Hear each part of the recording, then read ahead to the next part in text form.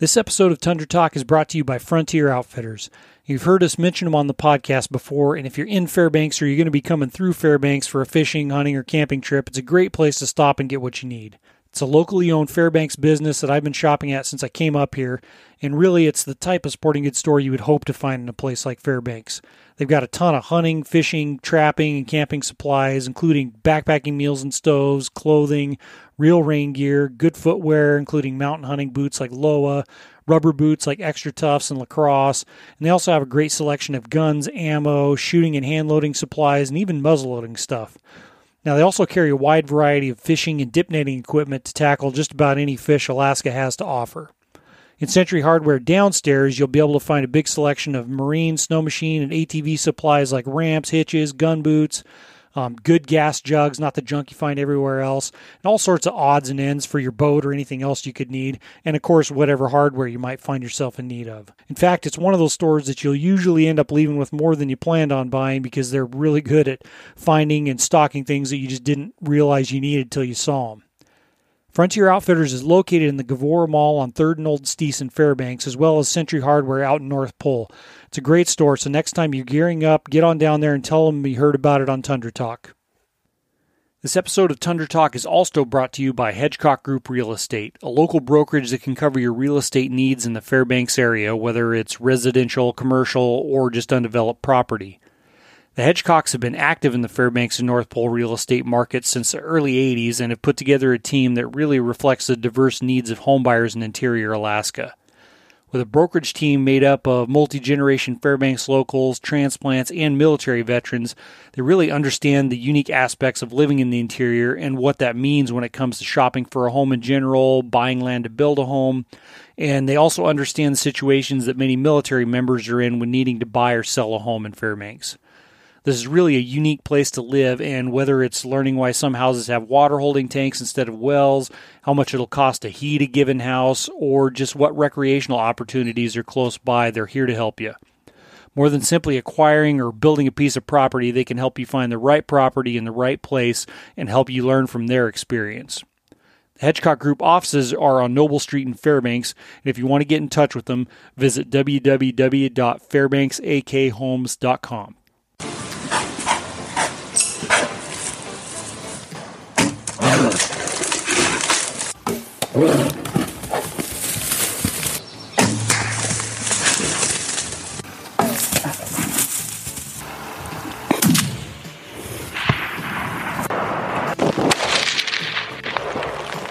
That's how you do it.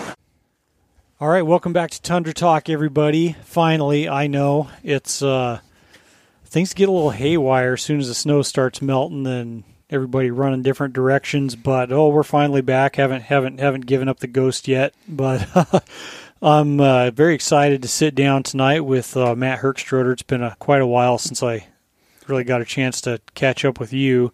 And we got Mr. Jed Friel sitting in here with us. How you doing, Jed? Good. Doing good? Yep. Now, you're getting to be kind of a famous squirrel killer, from what I understand. Yeah. Yeah. Tell what's been going on. I had to keep first day. We're sick of seeing squirrels going around our house, so my mom said, "Let's just kill them." So then Mom's idea. Yeah. Well. Then I took my bow and started shooting them. Then we got some more points, and we saw one. Yeah. Now you've been to back it up a little bit. What kind of bow do you have now? A compound. Yeah. Did you think when did you start shooting that compound bow? When I was 5. Yeah, this winter, I think, is Yeah. when we started. And what's different about that than your little longbow that you got too big for? It has circles and has pins and is littler. It's littler, shorter. Is it hard to pull back at all? Yeah. Yeah, but it gets a little easier kind of when you're all the way back, huh? Yeah. Yeah. Are you a pretty good shot? Yeah. You think? Yeah. Yeah. What kind of stuff did you practice on? Pumpkins. Pumpkins, and we got some 3D targets. You started shooting 3D targets too, huh? Yeah. Yeah. I always wish we had a squirrel target. Squirrel target.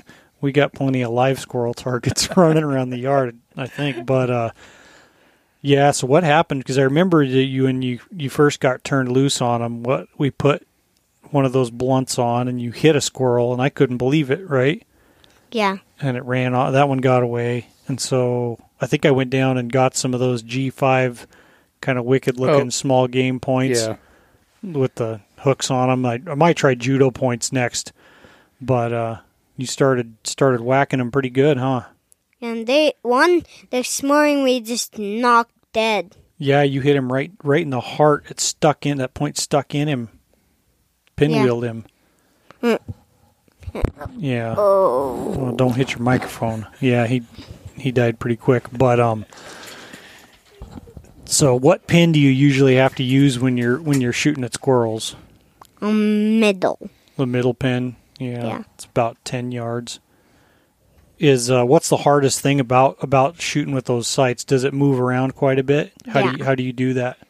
Because it's kind of hard to stand.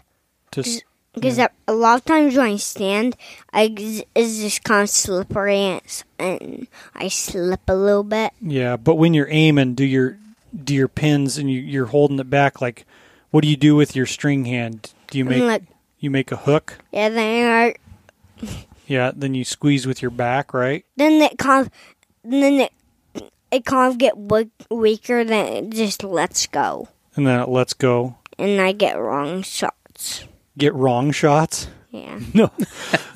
You're pretty good. But so when there's a squirrel there, and I'll help you because you started out with one pin and we got you 3 pins. So when a squirrel's there and you aim back, is that pin like moving around a little bit? Yeah. What do you do? Do you just try to hold it as still as you can, or what? I try to hold that still. And then the bow you're holding it, the bow just goes off? Yeah. Yeah. Yeah. I feel like it gets weaker. Your fingers get a little weaker? Yeah, then it just goes? Yeah.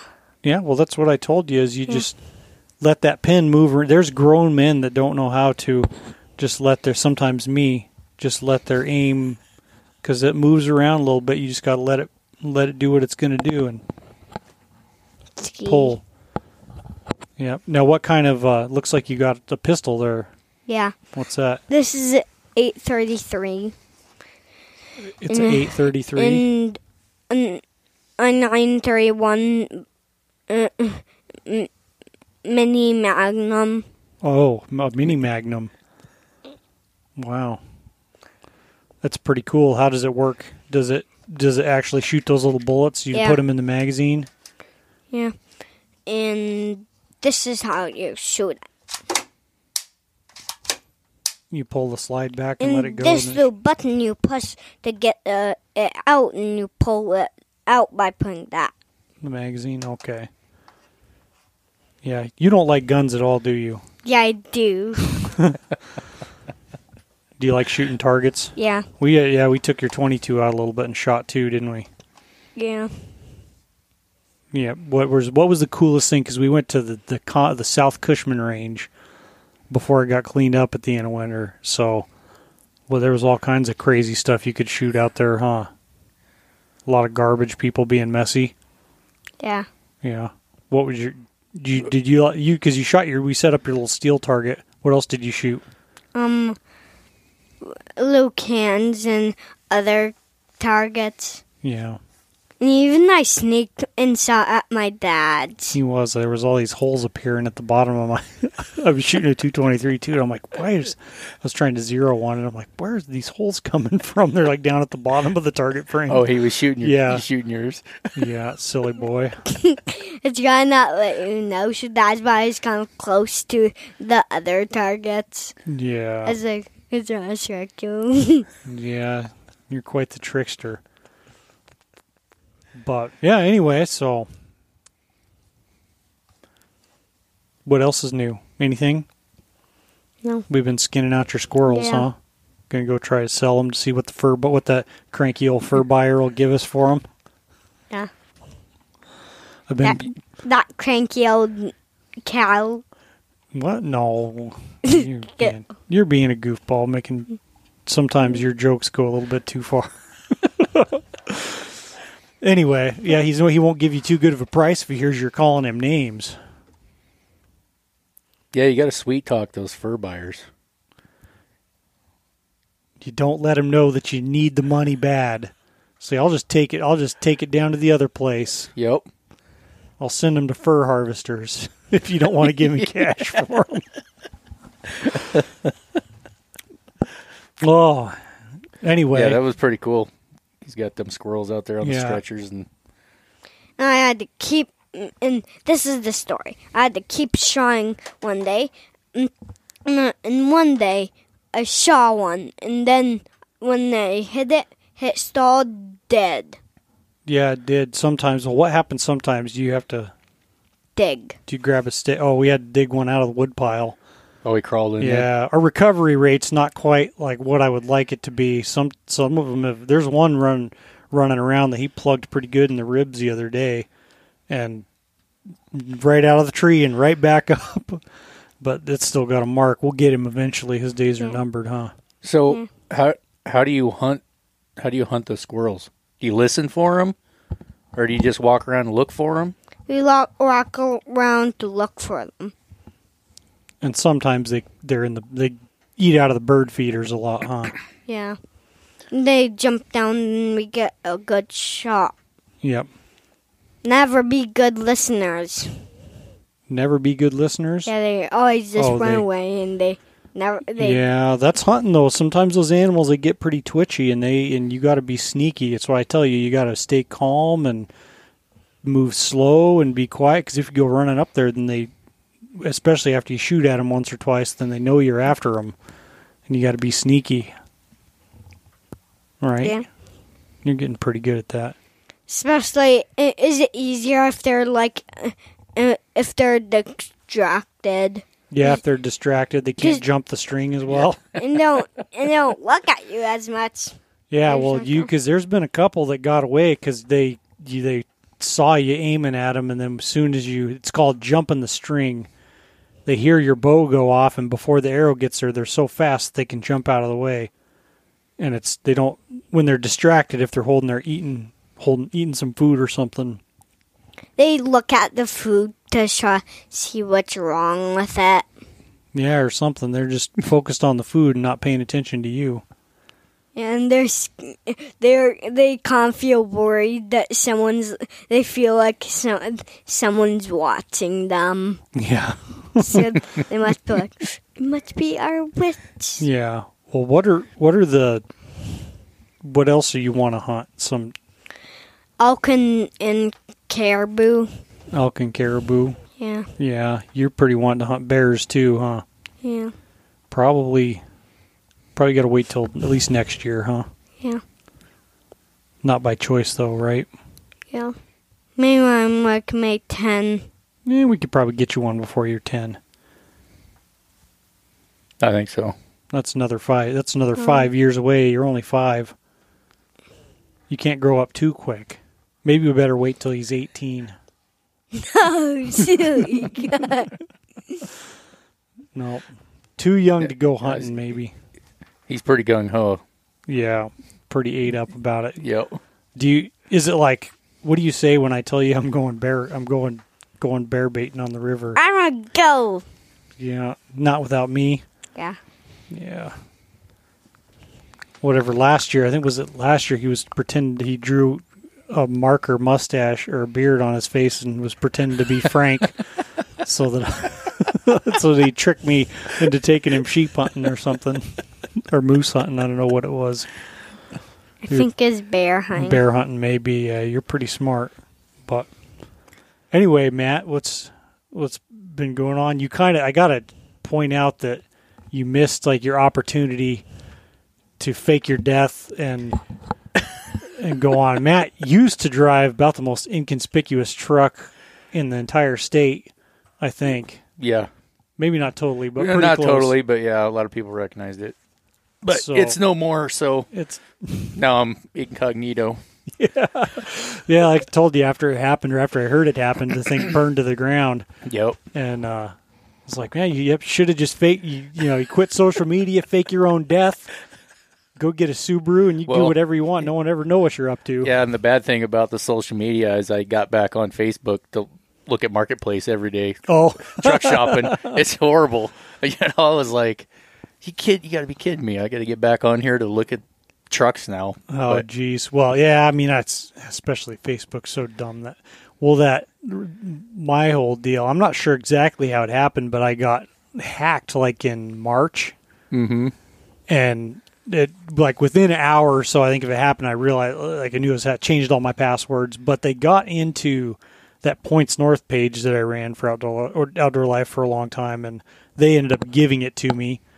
And I haven't really done much with it since then, but anyway, so weird stuff starting to happen with that, and like you can see like different admins were added and all this stuff, and then like weird stuff all these like Indonesians started liking posts and stuff on it. So I went and I thought I had it all cleared out, and I don't know how they did it, because it just showed everything in like the page, your page roles and all that, like it should be.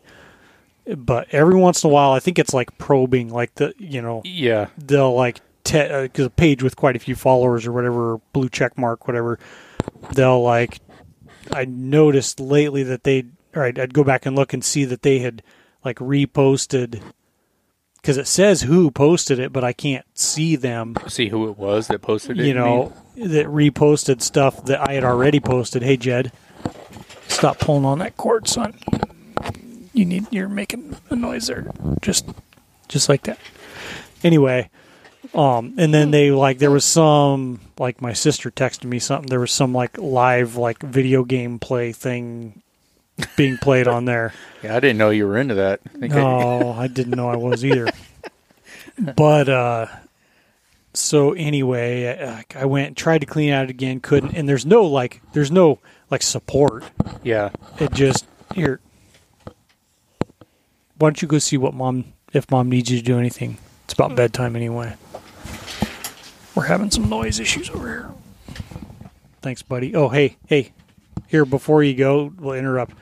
Well, tell me what's the rules of gun safety? I put in a safe direction. Yep. What's the second rule? Keep your finger off the trigger and to your right to shoot. And what's the third rule? Keep the gun on load until you're right to fire. And what we started working on the fourth one. Do you know that? Remember that one? Know the thing behind your target. Yep, that's pretty good. And use the same deal. We treat the bows the same way, huh? Yep. All right. Get out of here, bud. Love you. Oh, I forgot my pistol. Yeah, don't forget your pistol. Yeah. Bye. Anyway, so this stupid thing, I just finally, yesterday, I was just fed up with it. I'm like, this is dumb. Like, why? I don't do anything with it anyway. I'm like, I'm just going to delete the page. So go to like delete the page, and it's like, all right, you have 14 days to change your mind, whatever. This morning, email, you've been removed as an admin from the page, so I have no access to the page now. I wonder who has control of that. Someone, I mean, like somehow, Facebook or the hackers? The hackers have control of the page. They booted me. Fine. It's stupid. Your page, but now you have no access. Yeah, my page. Well, and it's not like you like open a chat window and be like, hey, this is going on. I mean, I imagine because Facebook is so just disgustingly big, I'm sure that there's probably no, there's like not even, it's just like circulates around, oh, I think I've been hacked. Here, let's help you change your password. There's not like, oh, hey, someone hijacked my page. Like, I can only imagine the issues with like actual really big pages that are like actual businesses and stuff. Yeah. Well, and I feel like that's a lot of that, even like PayPal, people think PayPal is really a secure way of paying. And it's honestly, it's not that secure, because I had an issue where I was selling a camera lens. I had it advertised, and somebody was interested in it, come to find out, they didn't have a Facebook page. It was on Marketplace. They didn't have a Facebook page. And I was like, well, okay. And just started seeming kind of weird. And, you know, obviously I wanted to sell it, so I was trying to get their information. And then they're in Florida. And then they sent me this information, and they wanted me to overnight it. Like, basically they were going to do it PayPal. Yeah. But something didn't seem right. So I actually told them to call me. I wanted to talk to them personally. Yeah. And they wouldn't do it. The phone would ring. My phone would ring. Yeah. But then it was some weird automated thing, and then I'd get a text saying, "Oh, I'm having communication." You know, it was fake. They were trying to get something for free, basically. Yeah. Like, I wouldn't have got paid. So I started looking on PayPal's like scam alerts type thing. Yeah, and it started listing, I mean, basically it verbatim for what they were trying to pull. Yeah. You know, this is a hacker or a scammer or whatever. You know, this and this and this. These are common things, and it was everything that they were trying to do. But I also did some research that if I would have sent it and put it in the mail, yeah, probably wouldn't have seen it again. Probably would have never got my money because it was fake, basically. And there's no recourse for it. Would it like be something like it appeared like you had been paid? Or it yes, was like well, that was the thing. What it said, they actually sent what looked like it had been paid, the money, but I can't remember, there was a thing on there that said when the item is shipped, payment will be fully fully paid. It's gotcha. like it's held in limbo, supposedly, with PayPal until the item is shipped. And I did some research into that, and they can do that, but the chances of me not because it was a scam, there was never money there. I don't know how they do it, but unless you can basically, in other words, unless you're selling something and you can pull the money out of PayPal into your bank account, yeah, pretty much. Do it, huh? Yeah, pretty much. And I mean, because I was always under the assumption that it was secure. Well, after that thing, it's not as secure as everybody thinks. You know, I mean, especially from somebody you don't know. Yeah. I mean, like if you send me a PayPal thing, yeah, I trust you. Okay, whatever. But at least I think so. But you know what I'm saying? Oh, but yeah. You're talking about somebody, this was in Florida.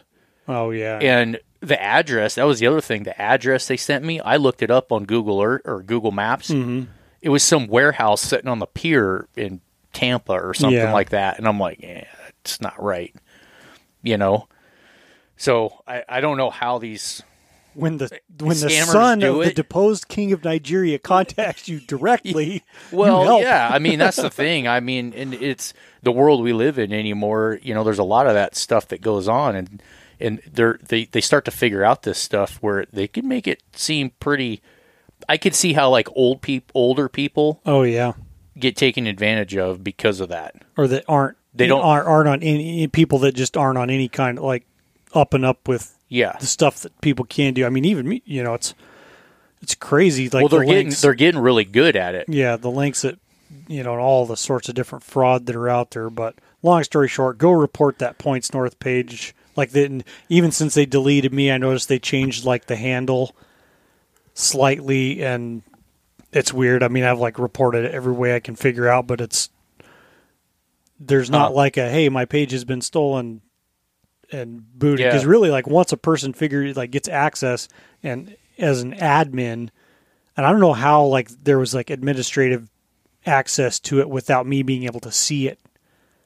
You know, I don't know. Yeah, that's the thing. I don't know how. I'm not super like literate on that stuff by any means.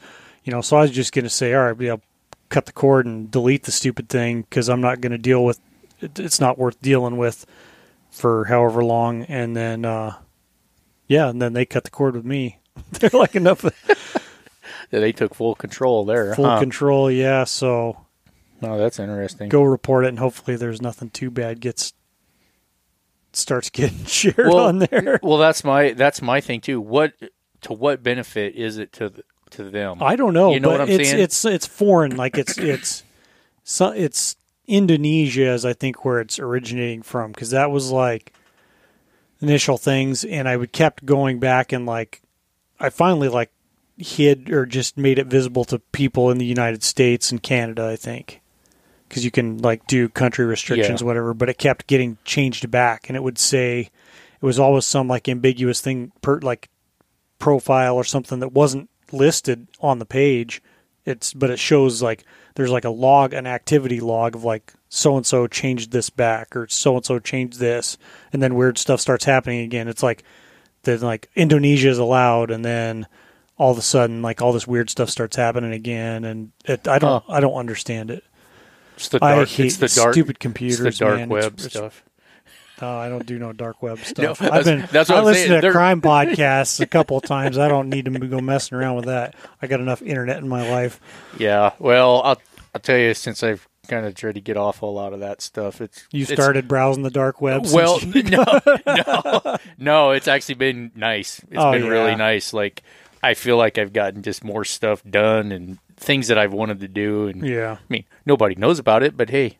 That's okay. Yeah. I'm good with that at this point. So it's been nice. Nice. Yeah. It's man, springtime it just happens so quick. And I don't know why I'm surprised every year that it's like pandemonium as soon as the snow starts melting, and it's kind of the same for everyone. I don't know if that's totally unique to up here, but man, like I think it is.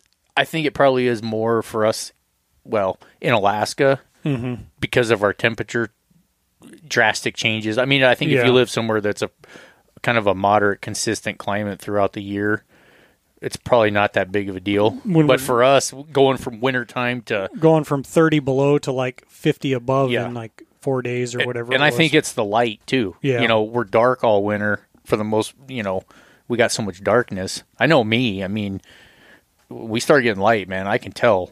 I get more energy. I feel better. Yeah. All the way around. But, yeah.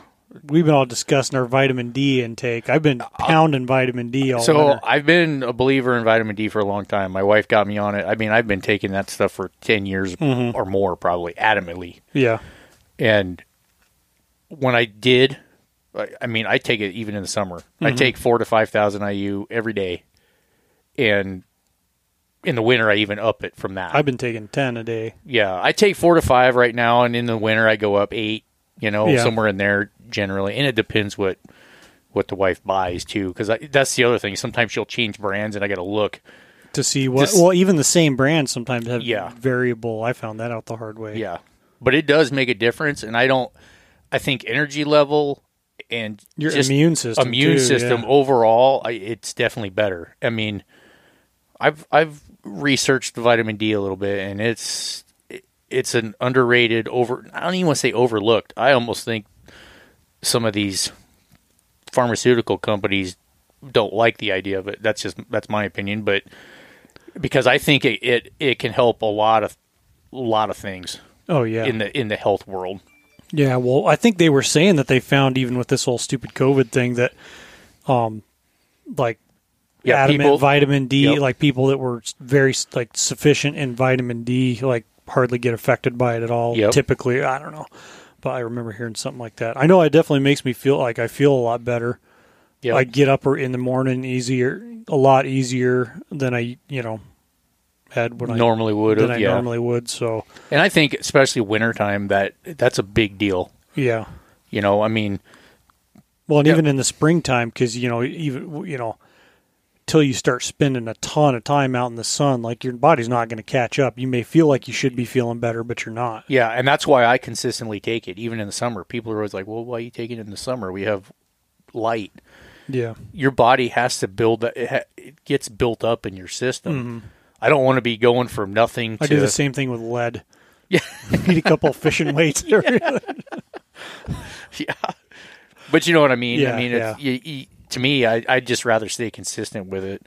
The vitamin D, I take fish oil and a multivitamin. Those 3 things adamantly every day. Yeah, I should take multivitamins. I've been... Probably fish oil, too. I don't know. I'd been doing vitamin D and dietary fiber. Yeah, I've never did that. I but don't know. Get the not the Metamucil, but I can just picture those glasses, oh those yeah, commercials they used to have. Yeah. just stir it up. Yeah, yeah, pretty rough. Yeah. It's pretty sad that this is the shit that we're talking about. Well, I mean, I do think, like, vitamin D, though, I think it's an important thing. I mean, everybody has their little regiment that they may like or whatever, but I don't know. That's what I found works for me. And that's.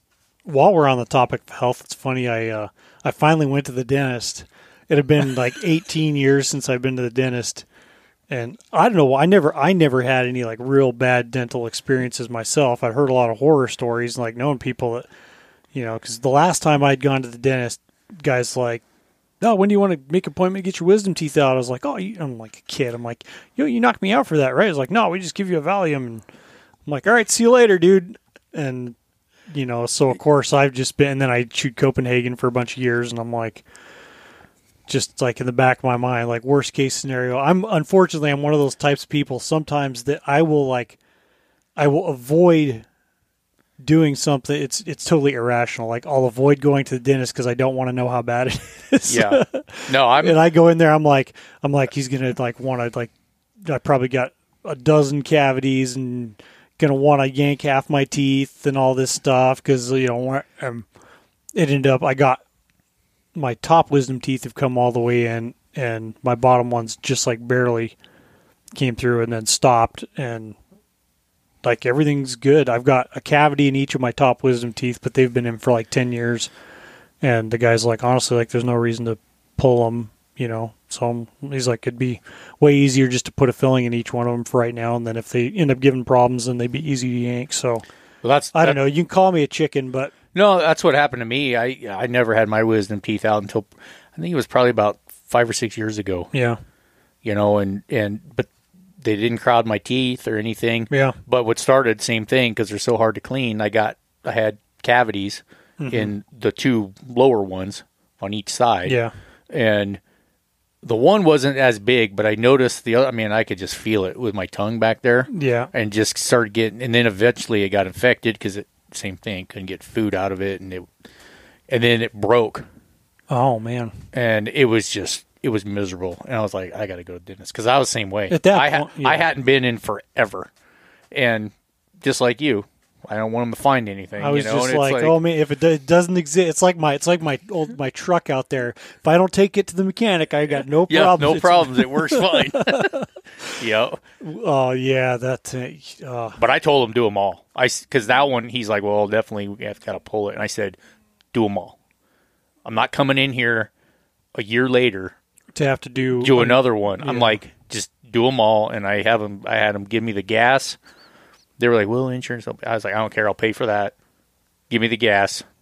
And I mean, it wasn't as bad as for myself, it wasn't as bad as everybody makes it out to be, in my opinion. But yeah, I mean, yeah, you got holes in there, and it was a pain because you got to keep that gauze packed in it and all that.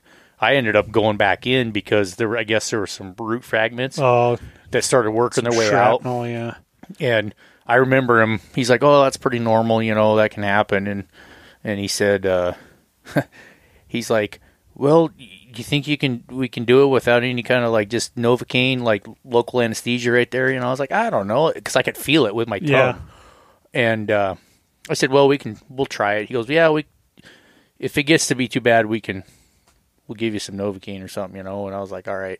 And I was about at my pain threshold whenever he was pulling that thing in. It was a big old sliver came out of there. Jeez. But about the time it came out, I was about ready to. I was about ready to tell him, nope, give me a shot right there. Oh, man. But yeah. But they did say that flossing's a big thing. If you floss. Oh, I started flossing every day now. Or toothpicks. You got a toothpick in your mouth right now. I chew on toothpicks a lot. I try to. Yeah. But long story short, I feel like I got a new lease on life. I dodged a bullet. He's like, actually, it's not. Maybe I don't know. I just built it up in my mind like it was going to be some. When I'm like, well, he's like, how come you haven't come in so long? Or he was cool about it. He wasn't like typical dentist. I expect a dentist to be like, make you to shame you. Yeah. You haven't been flossing every day, have you? Not every day. But Yeah, no. Anyway, fun stuff. Yeah, on to fun stuff, I guess, man. I was gonna say the doctor's not here. He's the one.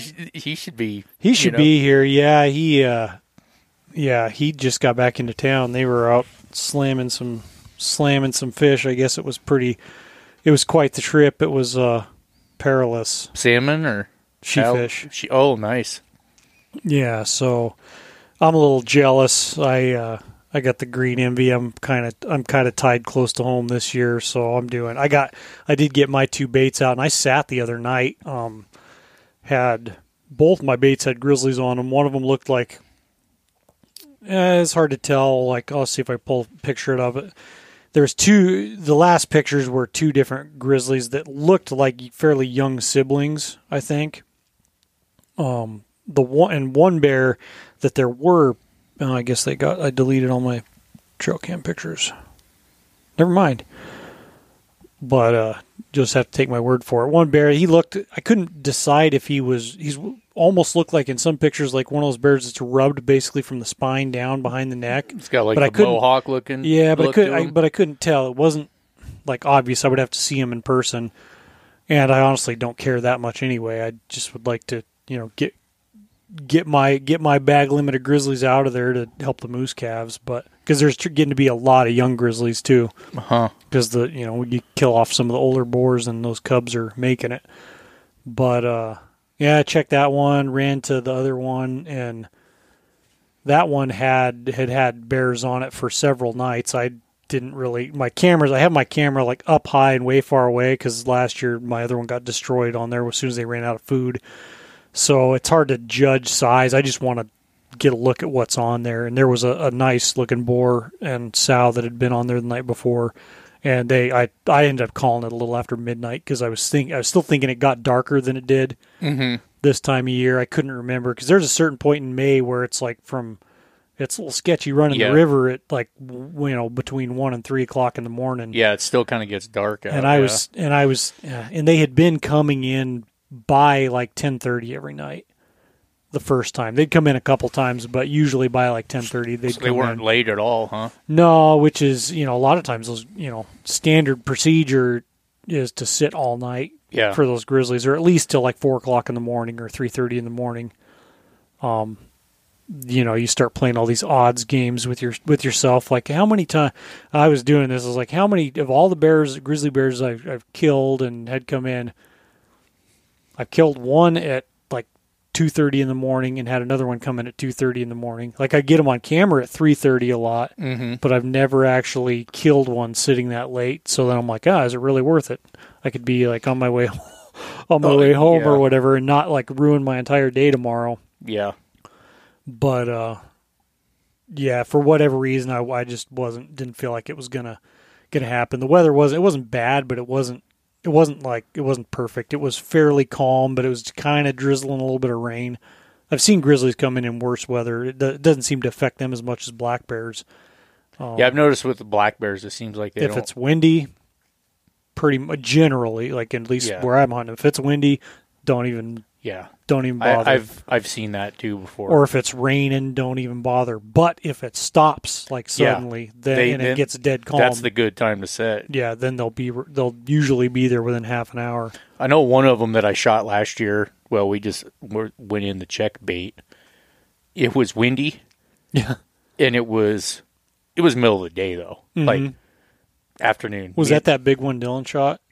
No, that one. No. That was, I'm trying to remember, what time did he shoot that? That wasn't crazy. That wasn't late. I want to say it was about 11 o'clock at night. About which an hour, normal time? Yeah. And I don't know, my one bait, the bears seem to be not as, they show up all the time. Like, daytime, nighttime, just, both bears I shot last year, I didn't even set on the bait. I shot them both going in to rebait it. And they were there, and I snuck in and just shot them. Shot one, and then I did the same thing the next weekend. But in the middle of the day. which was great. Yeah, well, because that's awesome. It was great. Nice to skin them. Nice to, all that. It was great. It wasn't none of this middle of the night stuff. And I wasn't tired. I didn't have to set all, just generally after a while it starts to wear on you. You're setting late all the time. And you're just, it's just that season where you don't, and you're a little older than me, but I know it's like, it just affects me. I've never been like able to like just go do, pull all-nighters easily. It destroys me. Well, when I was younger, yeah, I remember a couple times me and my buddy like going hunting all night and going to work the next morning. Literally take the boat, put it in the river, go to the bear bait, hunt it all night long, be back out at Wainwright to start work at 7. We just slept in the truck. We didn't even go home. We just slept in the truck. Miserable. Like, I'm over all that. I mean, I've been over that for a long time. I'm not anymore. I mean, I'm just, I don't know. Well, that's the thing that's tough with those stupid grizzly bears is because if you really, and I don't know, like I say, you're always playing the odds game, and sometimes you got a Kenny Rogers, know when to fold them. Yeah. But if you want to have the best chance of getting one, and you had one in the night before, you got to sit all night or till 4 o'clock in the morning, 5 o'clock in the morning. And it just sucks because you're like, I'm going to be, it's going to be totally worth it if I get a bear, but I'm going to be hating life tomorrow if not, and I mean, even like the other night I called it at like midnight, rebaited, got back to the truck at 3:30 and was getting in bed about 5, which I normally get up at 5. I was getting in bed right at 5, slept for 3 hours, got up, and then there's like, it's like stages you go through. You get up and you're just feel like hammered dog shit for, I don't know, several hours in the morning. And if you can, like, I feel like I took like a 20-minute nap, but I feel like if I can power through, usually by afternoon time I'm tired, but I don't feel like sick to my stomach. And I'm the same way, but I can only do that for so long. Oh yeah. If it's something you're doing weeks on end, like, every time you're going to the bait, it seems like the longer you do it, the more it catches up with you. Oh, it does. It's cumulative for sure. It's like, doing the big, that big trip whenever we can do it. Frank's doing it now, but you go, I think last year, that chocolate bear, it's on the couch. I got up at 3 o'clock in the morning, drove, met the guys at the river, go downriver all freaking day, set up camp, then go to check your baits, and then I'm like climbing in the tree stand at 8:30, 7:30, 8 o'clock at night, going, man, I'm gonna freaking fall asleep. And still got to hunt all night long. Still got to hunt, and then kill 2 bears, get them drugged to the boat, get them back to camp, skin them. and I think that's a good point, though. You wake up at you're going to bed at 6:30 in the morning, and by 9 o'clock it's 70 degrees, and you're just baking roasted out of your tent. Yep. Yeah, been there, done that too. That's a good point, though, that you bring up, that people don't. I know people that's baited, they know that. Yeah. But for the people that don't bait or haven't or think it's easy, it's a lot of work. No, it's tiring. I mean, I don't know. Growing up, we never did it. We never baited that hardcore, I guess. Yeah. It was kind of like, we'll go sit at the bait. We'll sit there till midnight or 1 a.m. and, and just kind of. But as time went on, I started doing, go longer nights and more driving, or it just was more stuff, It was just, and it wears on you after a while. Well, but there's a correlation too between how serious you're getting about it and how successful you are. Yeah. Not necessarily that you have to sit it all depends, like. If I'm hunting black bears, usually I'll call it by 1 o'clock because usually most of the black bears have come. But it depends on what's going on. And I find like it's a little frustrating. Every year is totally different where I'm at. 3 years ago I had already, or a year before last, I had already shot 2 black bears. Had like 4 other big black bears using that bait, and then the grizzlies showed up and ran them all off. And then I shot the grizzly bear, and then when Tom Clum was up, and I couldn't couldn't get him a black bear to save my life, but, and then some years, like I think one year, and that bait's we've been using that bait for like probably 30 years, including what my uncle's been hunting it. And every year's different. There was a year a few years ago where I think I had one picture of one black bear on it all season. Yep.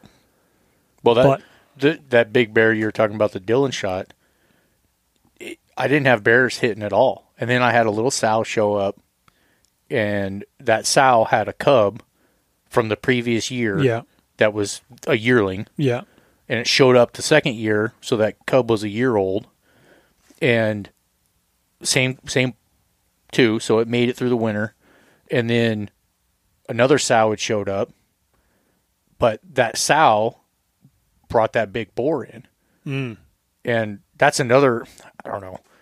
I don't like shooting sows for that reason. Because, I mean, the way I look at it, they will bring, especially later in the season, they're going to bring them bigger, mature bears in. Yeah. I mean, we've shot a lot of mature bears, and it's because of those sows. Oh, yeah. I almost guarantee it. Well, in like the sow and heat stuff, I like using that too a little bit. You get into June. Just a different way, but I mean, you can't beat like a good, a real sow hanging around. Yeah. And I mean, that's the main reason Dillon shot that big bear. Yeah. And it was only the second time that bear had been there. Wow. And I had pictures on camera. I knew it was a giant bear. And I was like, that's the bear you're going to kill. I don't care how long we got to sit here. And really, we didn't have to sit that long. But that sow came in, and I saw it coming. And I'm like, right behind it, there's that boar. And I knew it because of the size of it. Yeah. Knew it right away, and... Yeah, well, this one, I mean, going into that trip, I'd always wanted to shoot it. I wanted to shoot a color phase bear, and he's, get him back. He's pretty thin and like he's kind of an old, like chewed up bear. But we checked the camera, and it was the same thing. We hung the camera way up in a tree, and so you're not going to get like a good perspective pictures. But we'd seen one was a chocolate bear, and I initially thought it would just flipping through the pictures real fast. We just kind of wanted to get an idea of what was there. I was like, that one looked like the smaller of the two of the pair that was on there, and I assumed it from whatever angle it was, and I thought it was a sow. And so, sitting up in the tree stand, and I was not going to be picky. It was going to be a waylay. So, sitting there and hear brush crunching, and here comes black bear through there and gets up, and I'm. All right, before I even got to think about shooting, I could hear this one coming. And as soon as he popped out, I was like, "Oh man!" Heart started pounding a little bit. I was like, "That's a big bear." No, it is a really nice bear, and definitely an old warrior. An old warrior. Yeah, no, he was. And it's funny, cool watching the video. Like half of one of his ears was chewed off, and he I killed him the first night, and. That's the reason I could have stopped it if I would have been able to get him. I should have just fleshed him the next day, but I thought he would last. But there was a couple little spots on his back, but right behind his ear, like up onto one of his ears and the back of his neck, he had all sort of fresh bite marks and stuff like that. I'm assuming from trying to kill cubs or killing cubs, the sows will jump on their backs and just thrash them. I think all that extra bacteria, because that's the only parts of him that I had any slippage issues with, and had infection or something. It had some sort of weird stuff going on back there that already I think if I would have fleshed him and got him on the salt immediately, it'd have been fine. But that's that whole preserving hides is a more involved thing than people think about or realize sometimes. Well, especially this time of year, it's getting warm. Yeah. Especially when you're getting into June. Yeah. We've the past few days here has been nice, but, have you seen the forecast for this week? It's looking to be pretty warm, yeah. Well, but freezing at night. Oh, freezing at night. I didn't see that part. I know I was freezing my ass off the other night sitting in the tree stand. So I'm sitting there, I'm like, man, I don't remember. And it's early, granted, but I was like, man, years past, I don't remember being this freaking cold. Yeah, it's been cold. And I put my long johns on, and I've got my thinner set of Marmot puffy pants. I put those on, and then I put these insulated Browning camo pants on that are quiet. I like them because they're quiet. Yeah, and they got cargo pockets so I can stick all my shit in my pockets that I need, thermosol pads and candy bars, phone charger, candy bars, and yeah, a couple, 8 balls of cocaine or whatever. No, I'm just kidding. Keep you awake all night. Keep me awake, but no, well, a couple 5-hour energies, they'll fit in there. Yeah, so I had all that on, and then I had, like a, shirt, long sleeve, hoodie, and my old, like, Cabela's fleece jacket zipped all the way up, just sitting there. Like, man, well, I'm getting soft. But it was cold. It was like 36 degrees, and then you want to talk about, a 3-hour boat ride at 2 o'clock in the morning back then, which I love running the river at night because it's just like calm. It's like glass, when it gets all you start getting all the foam forming. Oh yeah, and there's no wind. You can read, you can see like everything, and I think it's really cool when it's like that, especially on the little rivers because it's just weird. It's so smooth, and you can just see everything and all the different like levels. Because people that, like, if you haven't paid attention running rivers, I think you don't really realize that, especially when you're going upriver, you can see the different levels of like gravel bars, and you learn to look at that. And when it's windy, it's harder to see it. It's harder to see it. So like you can't see it. The stuff's just not as obvious to to the untrained eye, so to speak. But man, at night when it's all smoothed out like that, like you can just I'm the same way. You can I always see like everything running late like that. You can just rip her around the corners real hard and not like not cavitate because it's not all you just slide around the corners because it's not all choppy or anything like that.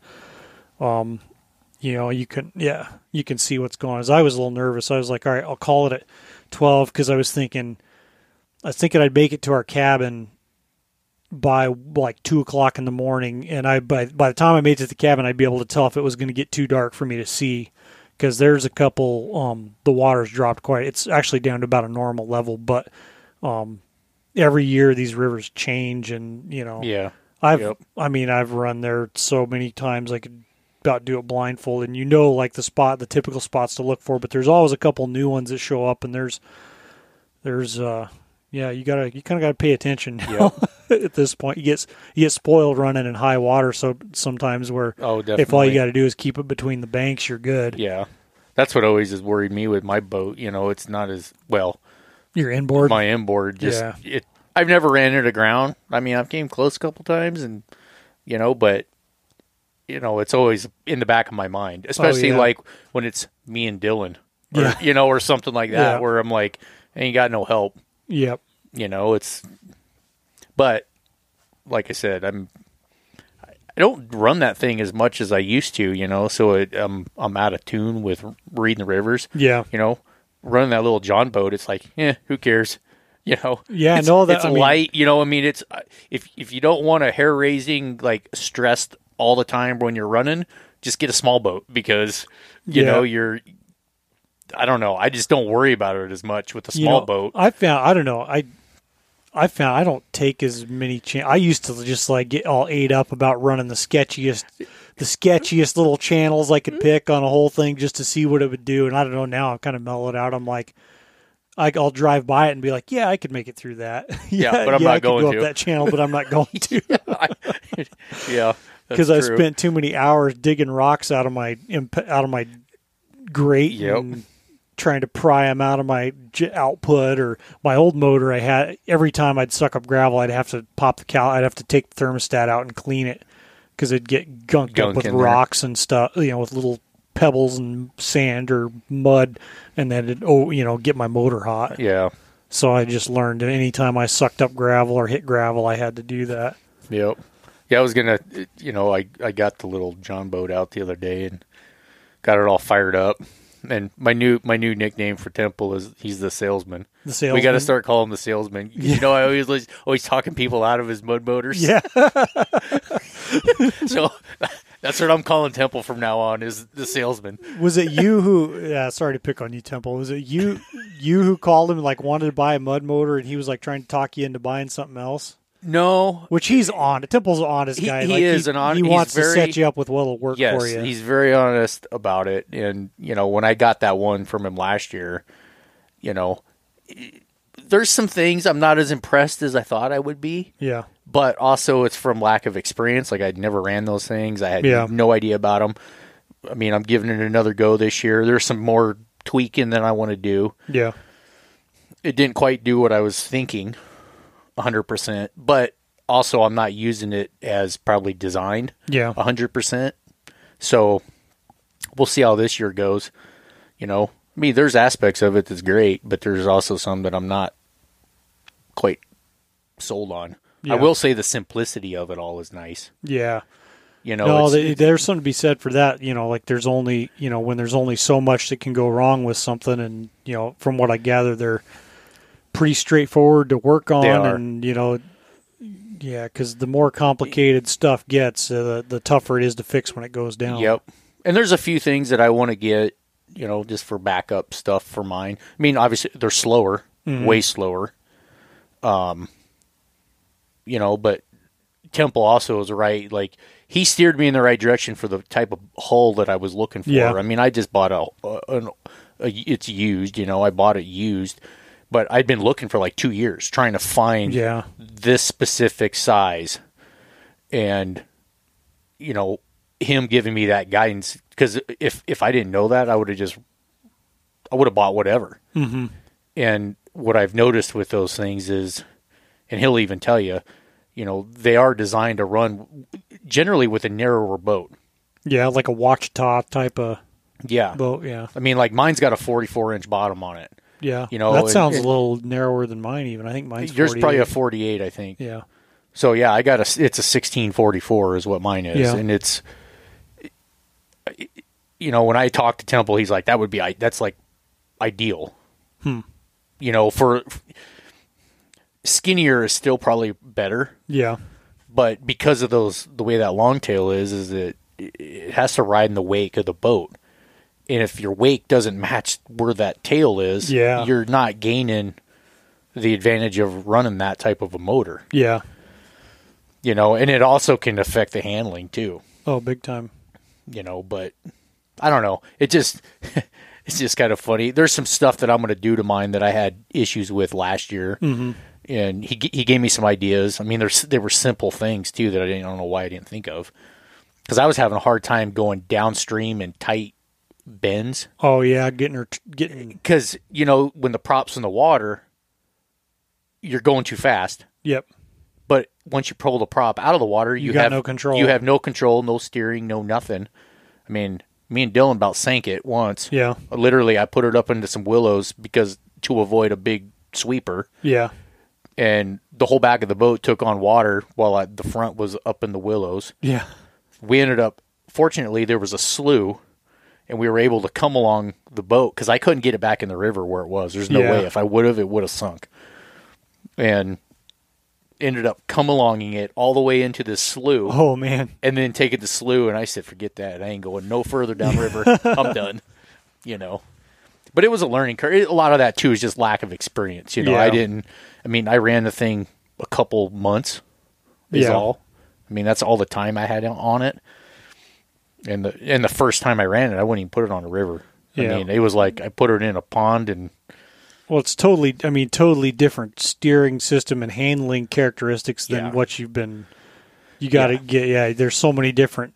I mean, you think about how much time you spent behind like on a tiller or on a console on a riverboat, Yeah. on an outboard or inboard, traditional jet boat, learning how each one handles and how to handle all sort of different situations. And when you totally change the handling of your boat and steering method and Yeah. everything, it makes sense that And- could and throw that a wrench in thing- the works. That thing is, I mean, it's way different than anything I've ever drove. Huh. Just, the way it is. I mean, Yeah. you can tell by looking at it, it's probably going to be, but Mm-hmm. but there's a lot of work that goes into getting it set up correctly. Oh, I mean, I spent evening after evening huh. messing with stuff, to get it to track like it should. And, Yeah. because you shouldn't be having to fight that handle. If you're No. fighting the handle, something's out of whack. Yeah. The only time you're really fighting the handle is when you turn, because Mm-hmm. you got all that leverage out there. Yep.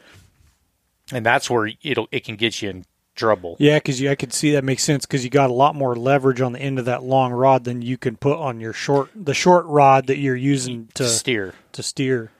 And the more throttle you give it, the harder it is. Interesting. So it's, they're not designed to corner fast. Yeah. At least from what I've seen. That's 14-point corner turn. I don't know. There's like I said, there's some advantages, but I don't know that it's the 100% answer that I was looking for. But yeah, that's a tough one though. It's like I told the wife though. I was like, well, you got to have a boat for every little scenario, And you kind of should. But she's over it. She's like, you ain't buying no more boats. You're done.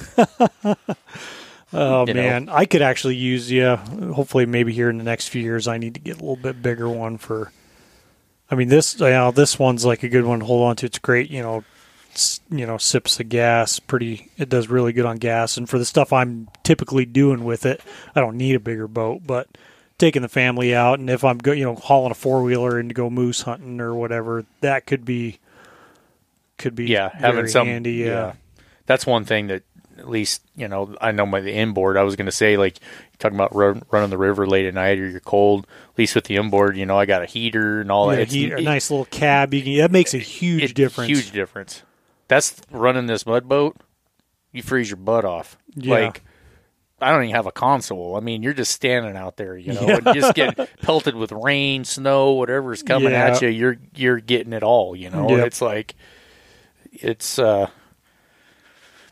was definitely a learning curve. That's one thing. The inboard's more of a gentleman's boat. It's kind of, I don't know, just until you get it stuck. You get it stuck, yeah. No, they're pretty incredible, man. I still remember the one my uncle had. He had one of the 175 Sport Johns. Mm-hmm. When we were first up here, the first year I was a resident, we went out. We were pike fishing and shooting ducks and stuff, and happened to jump a 60-inch bull moose. And is that the one you shot? That's the one. That's the one out there. And we had so much just bullshit gear, and that whole boat filled to the top. 4 of us, because me, my dad, my uncle, and my little brother. And that thing still, she jumps right impressive. out. And that was a little 175. The 200s are a little quieter, better on fuel. I think those 175s, they pretty much are done. I think his through a rod, I think, through the block, and I think that was an issue with those motors, with those 175s. At least that's the way I remember it. But no, they're nice boats. They're so freaking expensive. They're expensive. They're more than a new truck almost. Yeah. And I ain't buying a new truck. Well, I'll tell you, man, these vehicles, boats, the price of all this stuff is going up through the roof, in my opinion. And people know it. People are selling stuff for... We're running on the river the other day with Frank and some guy, I think, in a Sport John with a stack of lumber coming up. It's like, oh, that guy's got money. Yeah, no kidding.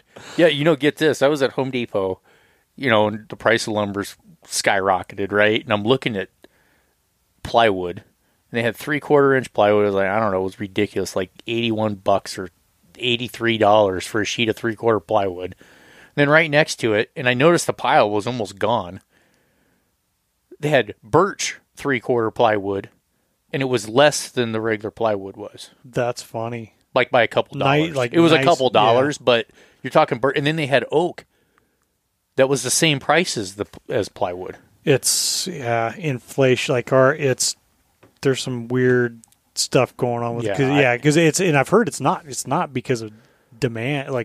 No, and I know initially stuff I think was all jacked up with shipping and just all sorts of different industries and stuff were affected by the COVID shipping stuff. But I think a lot of that's kind of ironed out, and and I'm wondering if they're just not caught up with it. But I do think inflation too. Heck, they keep sending out all these checks to everybody. It's certainly not helping the matter. But and you look around and everywhere's hiring. Yeah, was it? You could get a job anywhere right now. What was it? Was at like A&W the other day had their sign said, stimulus checks issued bi-weekly. haven't seen that, but that's good. Oh, the A&W KFC over Yeah. over on Airport. Yeah, that was funny. But yeah, no, plywood. I was thinking, or Frank was like, "Oh, plywood's so expensive. You could take some sawdust and sell a little pack of sawdust and glue and make your own DIY plywood kit, OSB kit." Yeah, I don't know. I wouldn't want to be building right now. That's for sure. No, not at all. It's a bad time. What they're saying, the average Fairbanks home, if you're building it now, would cost you like $30,000 or $40,000 more just because of the price of lumber. Good time to sell. If you're Great time to sell if you're wanting to sell. I've heard that like people. That's another deal. Is the local real estate, like houses are selling like within hours of being posted for more than asking without, even inspections. And there's some good houses around town, but there's some shitty houses around town too. For sure. That's what I told my wife. I said, "Now's the time to get out of our house." But the problem is I don't plan on leaving. So it's where like are you gonna? I'm still buying at extremely high prices. Yep. I sure as heck ain't gonna build. No. I mean, I want to downsize is what I want to do, but it's like downsize the house and upsize the shop. Basically, yeah. That's what I'd really like to do. But get with that plan. Just live in the shop. I'd be fine with that. But it's convincing the wife of that one ain't gonna happen. But no, I mean, my kids are getting older. I mean, it ain't gonna be that much longer, and they'll be out of the house. And I'm like, we don't need all this. I'm ready to, Yeah, well, everything's maintenance, Well, it is, and I mean, in my thing too, I've been remodeling, and it's like everything's been out of pocket. So I got unfinished stuff that I got to deal with. It seems like on a regular basis. Yeah, there's always something, and I'm like, I'm over all that. I want simple. I want a hippie shack. That's what I want. A hippie shack. Yeah, that's what I call it. I'm like, that's all I want. Get you a tiny home and park it outside your big ol' big like shop. 60 by 120 foot shop out on Van Horn that you buy. Yeah, I'd be down with that. I don't know. That's what I told the wife. I was like, be like, "Up, honey, going to work in the morning." That's all we need is a shop, and then we could just buy a trailer, camper trailer. We could travel around, and then when we want to, winter, we just pull a camper trailer into the big shop. Have a shower and a bathroom and all that inside the shop. But yeah, she ain't going for that. One place I won't like. I feel weird like talking about the place because it's some private. I worked on a job. I mean, it was probably at least 10 years ago. It's a building over off Phillips Field that was a how do I best describe it? But it was really cool. It was like had kind of one end of it was kind of an apartment. It was almost like a big studio. It was like a glass blowing studio. Oh, okay, yeah. They had like a glass furnace in there and downstairs, but like in the same space, they had like a kitchen and whatever. Then upstairs and a couple bedrooms, and it was like a commercial looking building though, and we had to do a bunch of insulation in it, but and then like partitioned from that was a big like 3 or 4 bay huge shop. Which was, I mean, I thought that was super to be like dream come true, Big space with tall, living space with tall open walls connected to your shop right there. And yep. Well, and I think while we're dreaming, Well, yeah, and that's, I mean, heck, I got a garage I can't even pull my truck into. The garage is my shop. Yeah. And it's that's like the same thing here, It's filled up with stuff, and it's like, before I get too old and that's the other problem. You get older, you get a shop, then it's like, why do you need a shop? You're not doing anything anymore for the most part. You know what I'm saying? Yeah. It's like, I don't know. I mean, I think I still would. I still got plenty of time to do that. But, I mean, I've toyed with the idea of building a shop at where we're at now, and I'm just like, it's not worth it to me. For one, the amount of dirt work I got to do because I'm on the side of a hill would be ridiculous. And yeah, dirt work sucks. But yeah, no, in here I only bring the trucks in when they need worked on or whatever. Which that one of mine, have you ever replaced a GEM module or body control module on one of them pickups? It is a son of a bitch.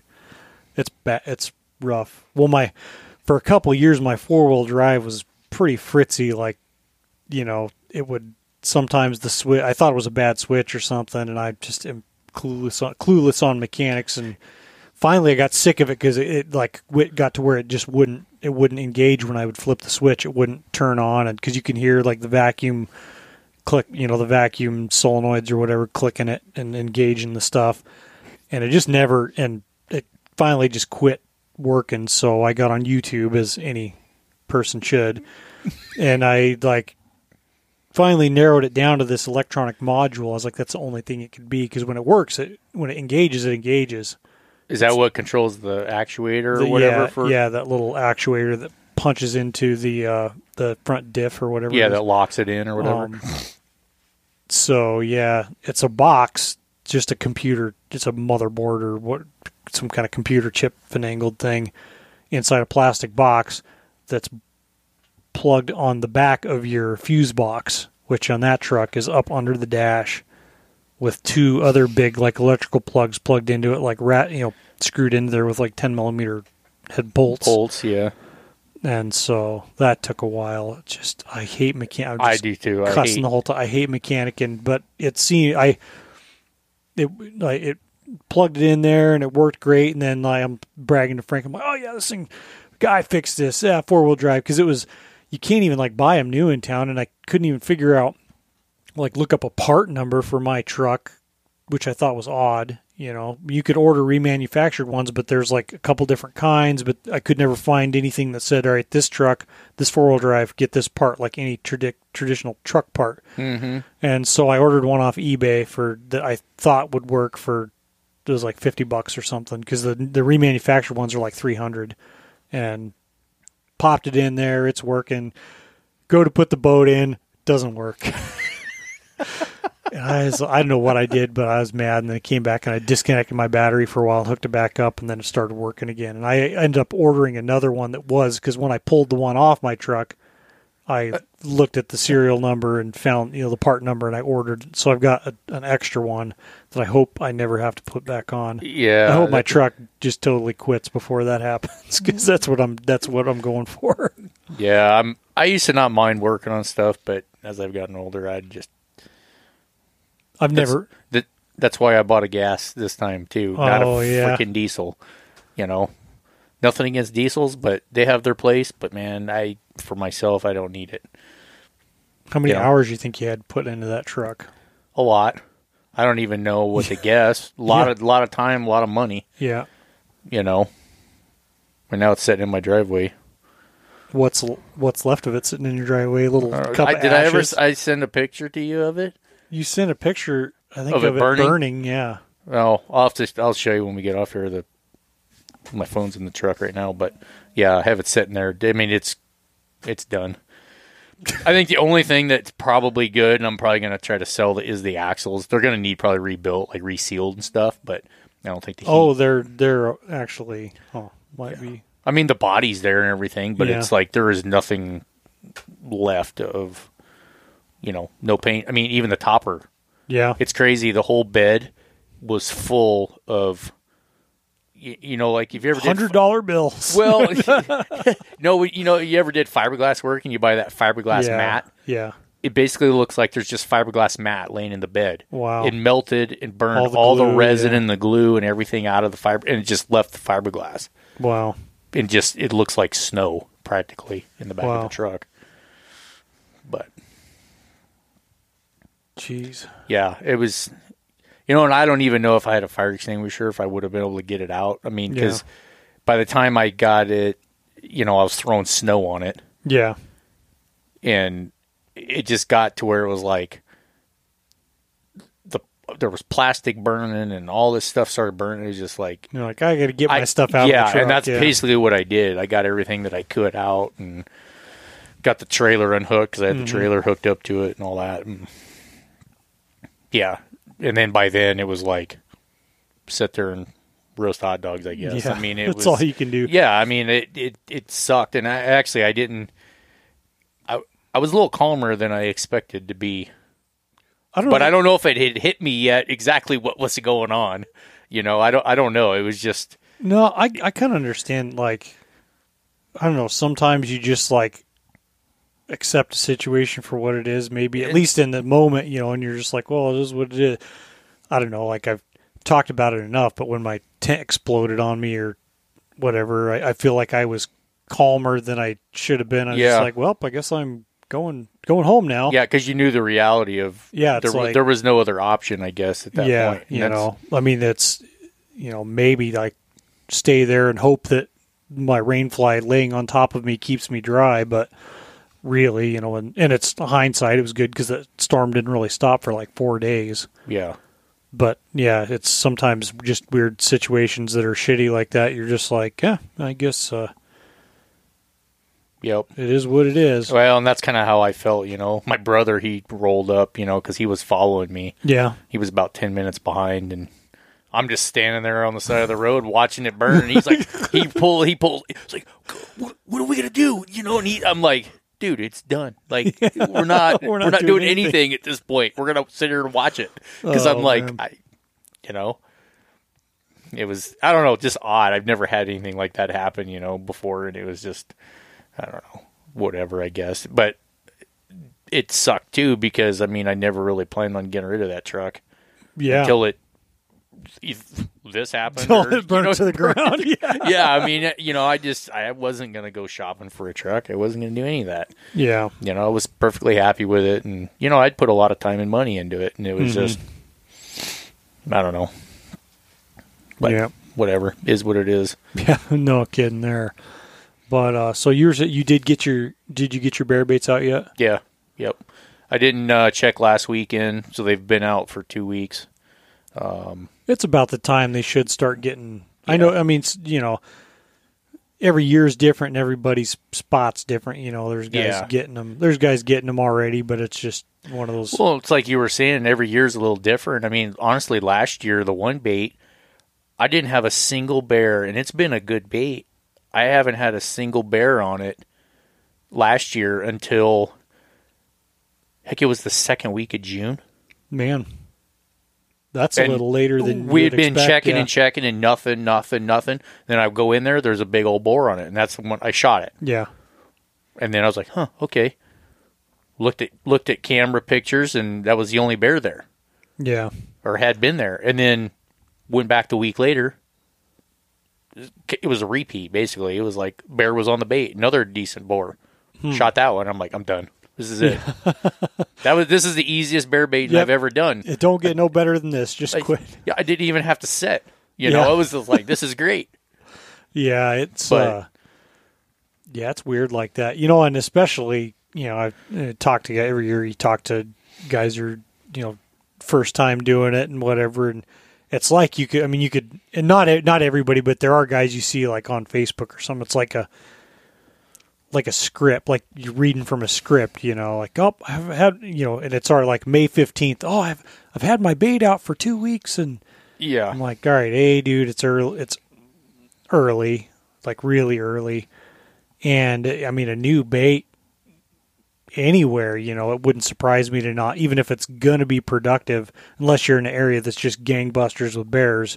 Yeah. 3 weeks. It may take it sometimes a month. Yeah. And that's just the way it goes. And sometimes you put the bait. You just gotta like keep trying different stuff because sometimes you'll put baits out that never even get touched. Even in areas that I know are just infested with bears. Or you could have a bait 200 yards away that's getting clobbered, and or you have one that's not, and you move it 200 yards in just the right spot with just the right wind, and then it's. I've had that. Last year. Because I've been trying to do 2 baits, and I did, my tried and true one. That was a no-brainer. Mm-hmm. But I'm like, well, I'm going to try this spot. And I do a bait. Not a thing hit it all year. Yeah. So I did another one the following year, last year. Another new spot. I thought, well, just not a good spot. I'll go somewhere else. Same stinking thing. Nothing hit that bait at all. So this year we'll see. I get another one. So it's like, I don't know why that is. I have no idea why it is. I mean, there should be bears there. Yeah. But. No, it's weird. I mean, there was even like one we set on our big trip last year that it's literally on a 1.5 wide, 6-inch deep trail, like bear trail. Not a week later, not, maybe eventually it would have gotten hit, but, a week later, it just didn't make any sense. Whereas, if you get in the right spots, it's possible to, we have had bears like hit some of these spots within hours. Mm-hmm.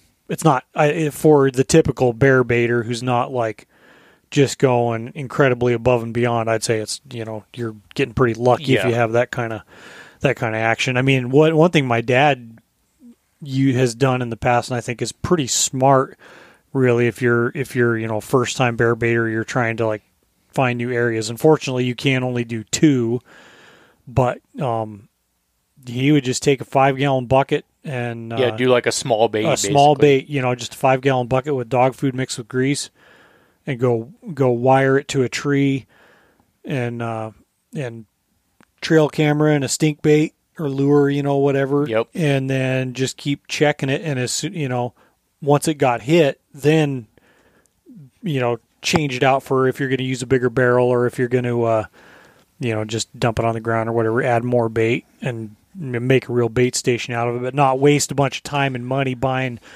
and hauling, 200 pounds of dog food around to a bait that you don't know is ever going to get hit. Well, and it's the same with even tree stands.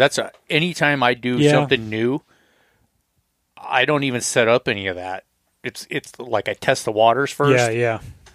Because it's like, geez, you go through all that effort. You may pick a spot that has good trees, but you don't got to go through the trouble of hanging stuff. And then if you have something hidden, then you can put a stand up. And, I don't know if I think once those bears find it, racket and noise that you're making ain't going to make no difference. I mean, maybe not if you go hang the stand and then try to set there. It might take them a little while to show up. Depends on where you're at. Yeah, depends. Sometimes it may not. I mean, I've had bears that you can't even run off the bait. Like, they won't even.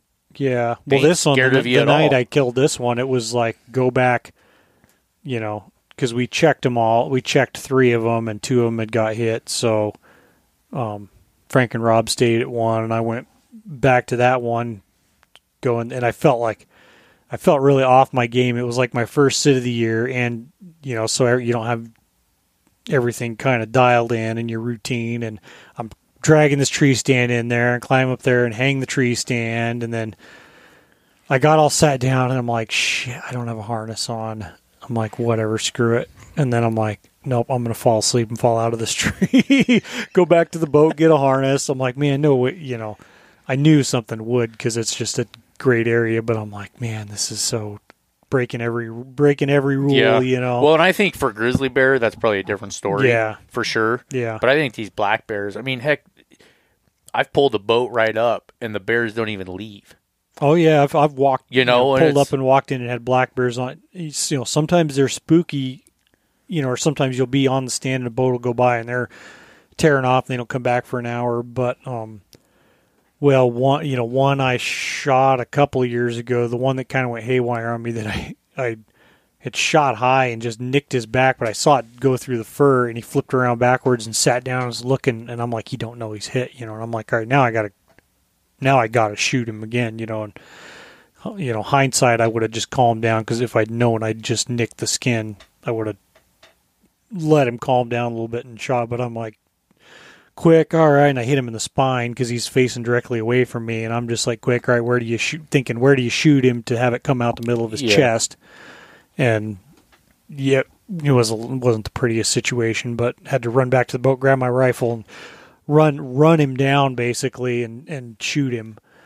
And so all that freaking racket, and I go get the sled, drag it out there, drag him out, and there had been a pair of boars coming in, and I knew one of them was big, and I thought this was him, but I'm like, maybe I just misjudged him, because he's like a 6-foot bear, not tiny, but not huge. And got him in the boat, and then finally, all right, I'll haul bait in to go rebait, and I got a bag of dog food on my shoulder. Go turn the corner into the bait, and the big one's standing there 10 yards away looking at me. I'm like, And I think I had my pistol out or something, but I'm like, I really don't want to deal with 2 bears right now. Yeah. And so he ran off. But no, it's just funny sometimes, the silly stuff. Like you go through take all these precautions. And I'm not saying don't take them, because sometimes it pays off to take them. But sometimes bears do just the weirdest stuff. Well, I think they all have personalities. People are scared of like grizzly bears charging them and all this different stuff. I mean, I'm not saying that stuff doesn't happen. I know it happens, but they all have different personalities. Yeah. And the same thing with black bears. You get some that are skittish, you get some that aren't. People are always like, "Oh, the big boars are really smart," and well, some of them are, but some of them ain't. Yeah. I mean, especially if they got a female on their mind. Yeah. I mean, it's like why you're successful at hunting moose whenever they're rutting. I mean, yeah. I mean, it's the same thing. And I don't know. It's just one of them things that they're different.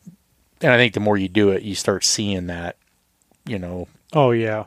No, and I think it's, especially with the grizzlies, I think they're just so spooky typically, and I mean, I tell people, I sit in tree stands now because I got tired of getting charged, and it happened a few times. But I think more than anything, it's just because you're so close. Well, and you're on a food source. You're so close on a food source, and they're already twitching because of other bears, and they're just it's not like they're just relaxed grazing on a beach or fishing for salmon or something like that. Like, they're coming in to a food source, twitching, and you're really close, and it's really tough to stay undetected long enough to get a good shot off and not have them flip out on you, because that's just typically. And we haven't had to shoot any of the ones that the few that charged, but that's definitely a little get your attention. Get attention. I could see that. And I mean, I've only been on the bait. I've only had grizzlies come in one time. Yeah. When I've been on the bait. I mean, I've got pictures of them. Mm-hmm. But I think there's times that, I know there's been times where, because they generally seem to be noisier. Yeah. I know they're there, mm-hmm. but they don't come in for some reason, and it's because they smell me, I'm sure. Yeah. I've had so many grizzlies, you're sitting and you hear them coming, and then they end up getting downwind, and you never hear them again. Yep. Yeah, it's kind of odd that the black bears aren't like that. Yeah, you would think that because they're a little bit lower on the food chain technically, so you would think that they would be a lot twitchier about that, I'm sure there are some that are that way, but just doesn't seem like they act the same. Yeah, no, they definitely don't act the same. They're a lot more low key, typically. And I have seen some grizzly bears that are relatively relaxed, in a bit, coming into a bait, but they're just twitchier. They don't seem to typically. I mean, I've had I think maybe a couple of them like lay down while they're there and relax a little bit, but typically a lot of times, man, they just are constantly moving. They're almost like a little Wolverine, they're almost like a Wolverine kind of, where they're just that's edgy. They're not holding still or relaxing while they're there. Whereas a black bear, they may be kind of really sit there and look at stuff, and then once they decide to come in, they relax. They're rolling around on the ground. Yeah. Well, and that's the only bears grizzlies that's came in on my bait. It was a sow and a boar. Yeah. And this is the only thing I can judge it off of, because them were the only two that's ever showed up. They showed up at the same time. The sow was relaxed. Yeah. She came in, plopped down in front of that barrel, and was eating. Like, no questions asked. Mm-hmm. But the boar, he seemed agitated. He was back and forth, and heck, he uprooted a tree. We're sitting there watching him, and he just uprooted this stinking tree. He went over to my other barrel, because I had 2 barrels there. Because, I mean, these bears that year were just eating me out of house and home. I mean, I had, between the grizzly bear, I had 5 different grizzly bears hitting, and who knows how many black bears. Yeah. And, I mean, I was feeding piles of food. And once you get into June, I mean, they'll go through 200 pounds of food in a night. Yeah. It was crazy. I couldn't keep up with it. I really couldn't. You know, and then of course I was afraid. I'm like, oh, I'm going to lose these bears. You know, Yeah. I'll keep feeding. And I mean, it was like multiple trips a week, and Yeah. you know. But anyway, the only thing that I had to go off of, and I still go back to the whole Sal thing. That was why he was there. I think if he was on his own, I don't know that he would have came in, because he followed her. She was walking the trail, and he was behind her, following her. Yeah, one bear. It was the first year I was hunting with a Stone Arrowhead. It was super earlier. It was like the 14th of May. I went and checked my far bait, and I'll be damned. You know, I was one of those nights where I was planning on hunting black bears and going back and hunting black bears, but I get in there, and all morning, or like 3 times that morning, this big boar had been in there. And I'm like, gosh, because it was like 4 o'clock in the afternoon. I was like, I gotta sit. You know, I don't have a choice.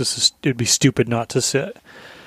And so he finally came in at like, and it was because it was a little earlier in May. It was like the 14th. He came in at 2:15 in the morning, right at the darkest part of the night. And as it's getting darker and darker, your eyes adjust, and you know, but it was so dark. I could see him okay.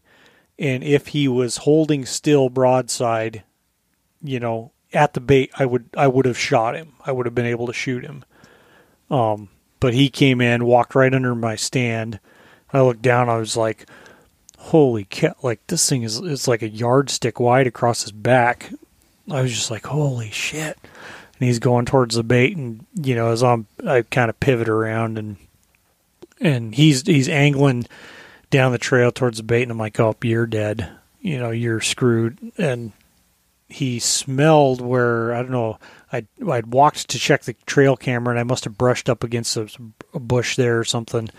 And like he's walking, all of a sudden he flips around 90 degrees, and he's now broadside facing to my left, like 6 yards away under the tree. But I couldn't get over far enough to get my bow drawn. I drew my bow, but I couldn't pivot far enough without hitting my tree stand to shoot him.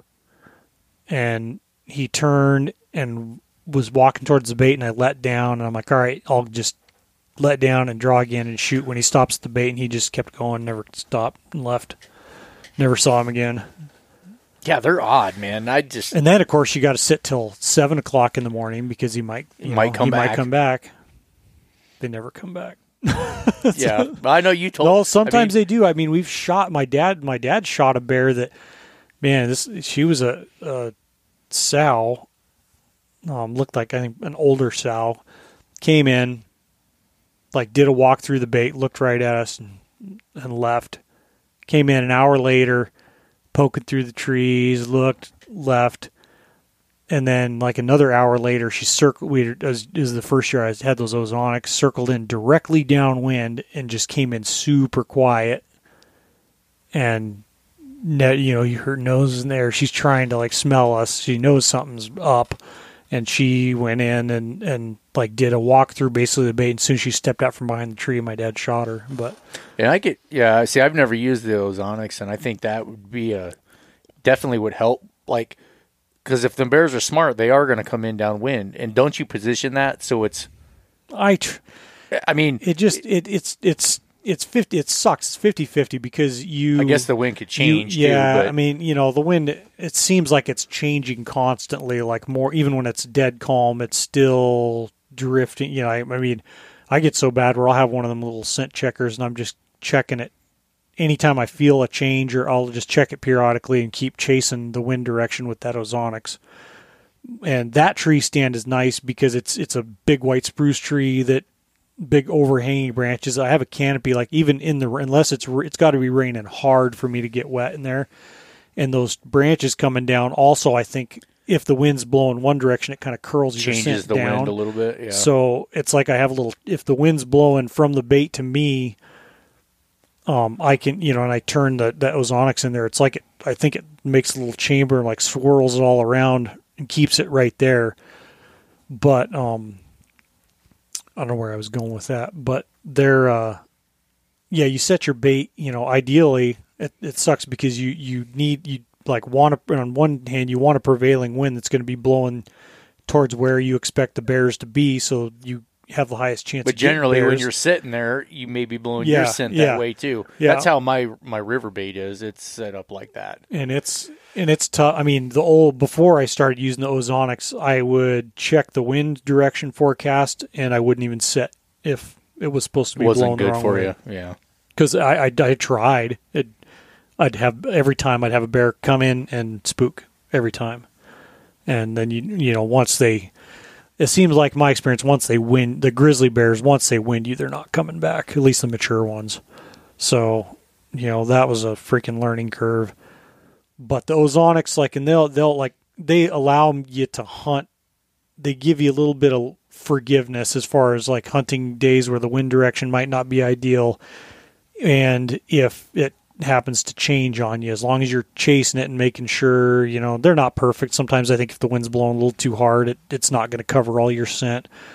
But in my experience, there's one or two guys that claim they like spooked all the bears off, but that hasn't been my experience. It's just worked. I've seen it work too many times. Mm-hmm. But and you never know which direction the freaking things are going to come from. Even that bait that's pretty much all grizzlies. Every year it's just all grizzlies. I mean, you get anywhere from 10 to 15 different grizzly bears hit it throughout the year. And typically they're just transient. They're hit it for a couple days and move through. Move on, yeah. But, some years, like there's kind of a little creek by it. It's like 30 yards away and kind of wanders through, just choked with alders and stuff. And some years they'll all come from across there, and you'll hear them banging around in the timber, and then get down, you'll hear them cross the creek, and then there's like 2 or 3 different trails that they'll and you can figure out exactly where they're going to pop out of the woods, so you're ready. And some years, like last year, they were all the ones I saw and could tell from pictures and traffic had made a new trail like back off the other side. So they were all like the one I shot with my muzzleloader came in from that side, and the one that came in before him that I didn't get a shot at, this sow, she came in and she was twitchy. She never even stopped or gave me any sort of a shot because I was going to take it. But she came in basically from that same area, but just took a different trail that comes up. It was the trail that I envisioned all the bears coming in when I first set that bait, an old game trail coming off right off the back side, and it's perfect when they do because it's blocked. Your tree stand and everything is completely blocked by a tree and the branches from a tree until they get to the bait. Oh. And usually by then they're looking at the bait. They're not surveying what's around. Yeah, not looking around. Yeah. So you can typically hear them coming and be ready, like sitting there ready to draw your bow and shoot. By the time they're showing up, which is a big deal. I mean, I try to take the first good shot they give me. Because you may not get another one. You may not. Yeah. Yeah, you may not get another one. I've had a few bears that I didn't get shots on that, it was just like this close to getting a shot, but they just wouldn't stand still long enough or give the right angle or whatever. But, yeah, in case you're wondering, you can get very involved in the bear baiting stuff. And that's one of the reasons I like it. It's like a big long chess match, and it's meant to the grizzly bears, especially where I'm hunting them anyway. It's a mental fortitude. Like, all right, am I gonna really hammer it out and sit this, even though I don't want to, or even though I know the odds might not be. Well, and like you were saying, every year it could be a little different, and the culmination of time every year doing it. I mean, it's like every year we're throwing around these ideas. Yep. And different, trying to work another angle or try to, yep. Try to figure out, you're just trying to one up the bear. Yeah. But it's hard because they're not always consistently doing the same thing. Nope. Just like the trails they come in on. I mean, I've had that too, where they make trails. Yep. And then the next year the bears come in different, or behind you. Yeah, and then I'm like, these grizzly bears, I know sometimes I can tell they're coming in on the trail I walk in on, which is fine, except they're going to smell that I walked on that trail. And a lot of bears, they'll catch your scent on the ground and leave. Just from that, yeah. On a typical year, I would almost never have a grizzly bear hit the bait or spend time at the bait the same day I bait. the same day I dropped bait. Last year was weird. I mean, from the first time I checked till I was able to kill that bear, like every time I go there, everything, all the food's completely gone, and bears were just spending a ton of time there. You know, more than a normal year, and I think some of the bears were sticking around, as opposed to just hitting it a couple days. I don't think it was all new bears, but I mean, I just couldn't believe the amount of traffic. Normally, it's like you might get, you know, a couple bears come through in a week, and you just got to hit it on the right day that they're going to be coming back. You know, if you hunt, you know, you get lucky and check it the day that they get here, or the day after that they first visited it, and then there's a good chance they'll come in that night.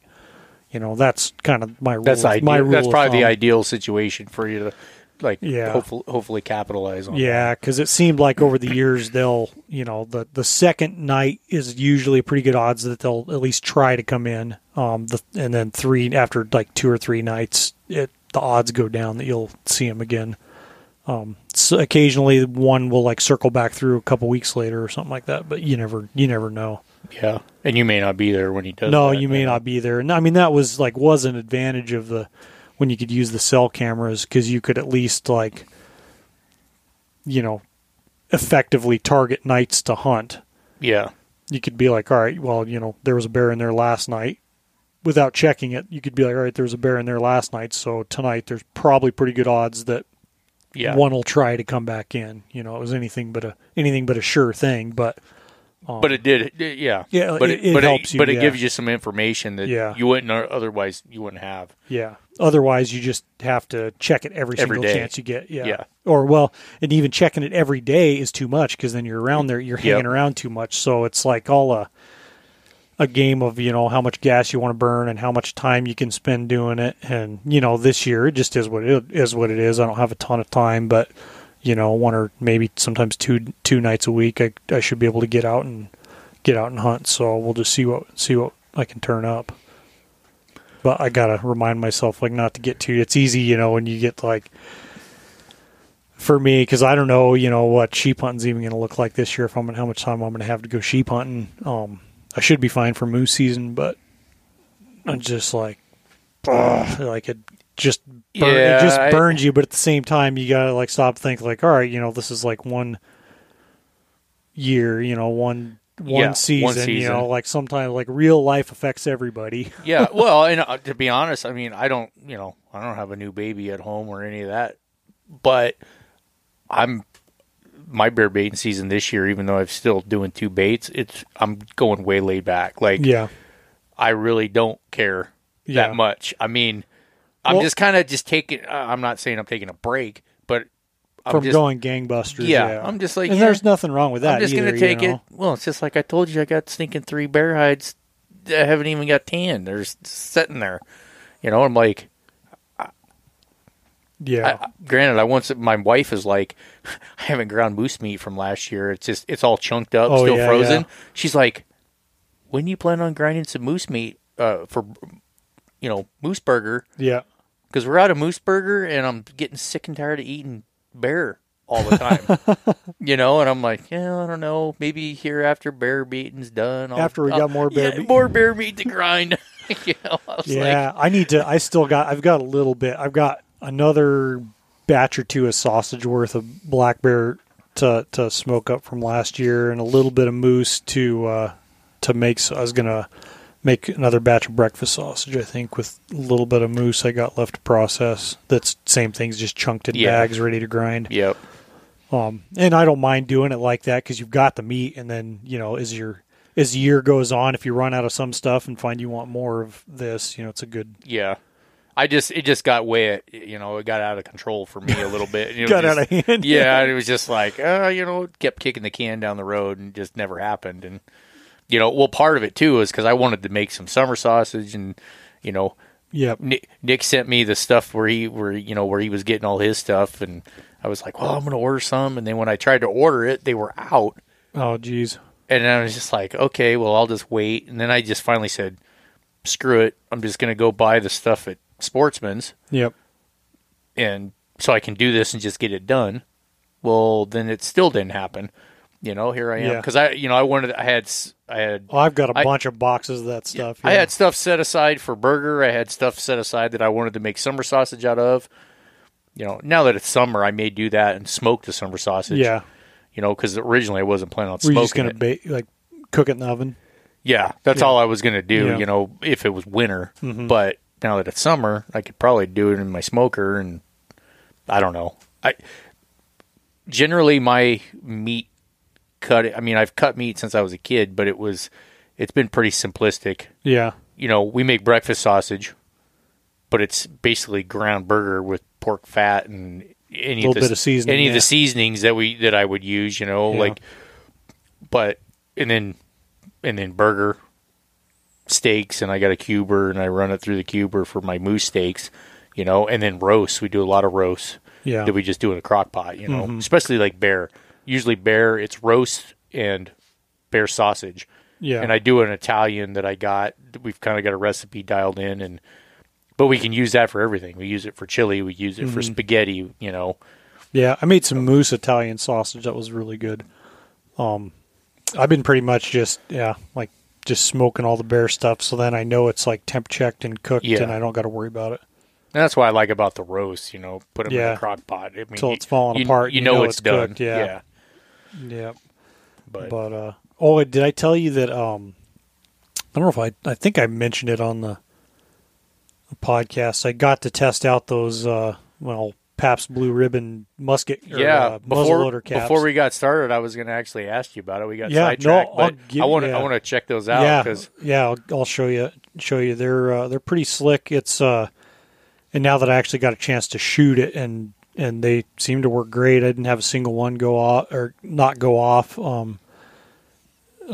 They seem to work great, but it's the same company. It's like 22LRreloader.com or something they make that little rimfire reloading kit. But I saw they had I was flipping through there for something because I mentioned it in one of my articles, and then I saw it's like number 11 percussion cap maker, and I'm like, and this is like right, heat of COVID, you can't find percussion caps nowhere. I've got enough to last me a while, but I'm like, that sounds interesting. So look at the video, and it's a little die and cutter, like a punch and die set basically, that you can cut open and use aluminum from like a beer can, soda can, whatever, and punches it, cuts a ring out and forms it into a percussion cap that fits nice and tight on a number 11 nipple. And you can also, I think there's different things you can do for the priming compound. I just ordered some of they sell a little chemical kit that has the four, it's 4 components to their priming compound, and it's super easy to, you want to be careful mixing it up and stuff, and do it in small batches, because once you mix all that stuff together, it's pretty volatile. But I haven't had any issues with it. Just careful, and you mix it up and then fill those percussion caps with it. I use an old large rifle primer tray, stack them in there, hold them all, and then fill them all up with that priming powder. And then you drop a drop of acetone on each one, and it wets it all and settles it a little bit. And I even used a matchstick to just gently compress it a little bit. So what do you use to put the compound in there? It's like a paste or something? Yeah, it's powder. You mix it. It's I'm sure it's just so it's a powder before you add the acetone? Yeah. It's probably like potassium chlorate and charcoal and sugar or something like that. It's there's an oxidizer and and it looks like potassium chlorate. But anyway, your 4 components, you mix them up in the right appropriate proportions, and you mix them, and it forms a gray powder. And there's a tiny little scooper, you use to scoop. Oh, okay. That's what I was wondering. How you and that's how that's how you measure them out too. And I want to say it was what was it, three batches worth, 3 measurement batches worth would do 50 caps or something like that. And the stuff it was $20 for the kit of priming compound, and I bet you they say up to 2,000. I bet you get at least 1,000 caps out of it. But fill it up with powder, then drop the acetone in there, and then that wets it down, stabilizes it, You can pack it in there a little bit if you want, and it ends up drying, like binds into the cap. And it does. The only thing I notice is that they seem like pretty powerful caps. They'll blow a patch out the end of your muzzle, no problem. But they do leave like a very rusty colored, like oxidation or something. Like oxidation or like a powder residue type of stuff. I'm sure it's a highly oxidizing, corrosive type of stuff. But so is black powder or even Pyrex. Yeah. So it's just you're going to be even with regular percussion caps, you're going to want to clean your nipple and everything. But yeah, no, I was like thoroughly impressed with how well they work. They may not. You probably want to treat them gentle, but so you don't want to be squeezing them and stuff, but you want to be gentle with regular percussion caps too. If you squeeze it, it's not going to fit on the nipple anyway, probably. Yeah, so I think if you accidentally squeezed them or something, that powder might crunch out of there a little bit. Yeah. But aside from just like having them in a little container, I haven't had any of the charges fall out or anything fail to fire on them. So just, not necessarily a necessity, but a pretty cool option to have anyway. Yeah. Well, that was something, because I never built a rifle last year like I was wanting to do, and I was telling you the other day that, I think I'm going to do a flintlock instead of a percussion. Yeah. I was going to do the percussion just because of the ease of it, but now I'm looking at, for one, I want a flintlock. Yeah. But, there again, you got to use black powder and, and all that. But no, I'm stocked up on black powder now. I got like 6 pounds of 3F. But my thought is like you can get black powder. Yeah. And you're using flint. You don't even need caps. Yep. Yep. So I don't know. It's just I get personal preference. I mean, it's just something I want. If it gets to the point where to go hunting, I got to use black powder and make my own percussion caps. We probably have some bigger survival issues. That's true. But it's cool to think I can, Yeah. Well, Jed shooting squirrels, he ain't going to starve to death. He's going to have every squirrel. He's going to have every squirrel for you, Yeah. But no, I don't know. That's just me. Something that I want, as far as a flintlock goes. Yeah. There's something about that that's just cool to me. I mean, it's definitely... No, they are cool. Definitely something different. Mm-hmm. And I don't know. I have in my mind that I want to hunt some stuff with a flintlock. I mean, I've killed a number of moose with my percussion, but... No, that's cool, man. I mean, that's what... I don't know. That's kind of what makes... I get just these wild harebrained ass ideas in my head. And it's out of the norm a little bit. Yeah. And there's just uniqueness about that. That's kind of cool. Yeah. I mean, and especially if you have the patience to like really build a nice one. I don't have the patience to. That's kind of why I didn't do it, because I thought I was going to have the time. Yeah. And I really didn't. I mean, and I still don't know that I will, but I want to start getting the components and. Yeah. Once you at least that's the first step. Get the components, and then I can, go down the road. Heck, I toyed with the idea of building some bows again, but it's just like, don't even start. Don't even turn on the woodwork and stuff, because you're gonna. You got other things that you need to do first. Yeah, it's like that's the problem I have. I see 5 different squirrels and I want to go after them all at one time. What's that one meme? I seen some meme that was like, picture like a garage, and it's like men cleaning out a garage. It's like, cleaning out their garage. It's like, I forget the ratios, but it was like bitching about having to clean out the garage, like however much percent or play, and then like the biggest percent was like playing with all the stuff you find, and then like 2% actually cleaning. Yeah. That's 100% true. You start digging around. I was going to work on that. I was going to finish that up or something other. I've been a bow building fool lately. For old Jed, he wanted an Indian bow. Oh, nice. So like a little toy bow to shoot around the yard because his compound, and so I think my wife helped him make one, and I'm like, we can do better, We found, I don't know what, and it makes me want, I'm trying to resist diving down this hole. Makes me want to figure out like, all right, well, what kind of bows, what kind of woods up here make decent bows and drying out and stuff. Because what we're doing is we'll just go pick about a thumb size alder, young alder, about 3 feet long. Knock that off. I'll cut string grooves in it, and I've got a big roll of artificial waxed artificial sinew that I got years ago for sewing up wolf hides and stuff. Because Waivoda had it. I think he probably still carries it for some of the native gals use it for sewing hats and stuff like that. It's really really good stuff. Strong and really strong, and you can peel it into different fibers and stuff like that. Like it's really cool stuff, like sinew was. But so I just took like 4 strands of that, tie a loop in it, and twisted her up like into a pretty dang good nice bowstring. Like it's a legit bowstring, and looped the other end, and I just twisted her down to about the right length, a little shorter, and braced the bow, and hooked her on there, and I made him. I ended up making him a bunch of arrows out of just little willow shoots. Yeah, about little pencil thick willow shoots, and use the sinew to just tie. To reinforce and cut a knock on the back, and then just wrap a couple of feathers on there, and thing zips them pretty good, and we'll just sharpen them with a pocket knife, and he can shoot them around the yard all he wants. And I've had. Well, you're going to go down the wormhole. I know you say I'm never shooting a wood arrow again or anything. You're already. I can tell. You're like.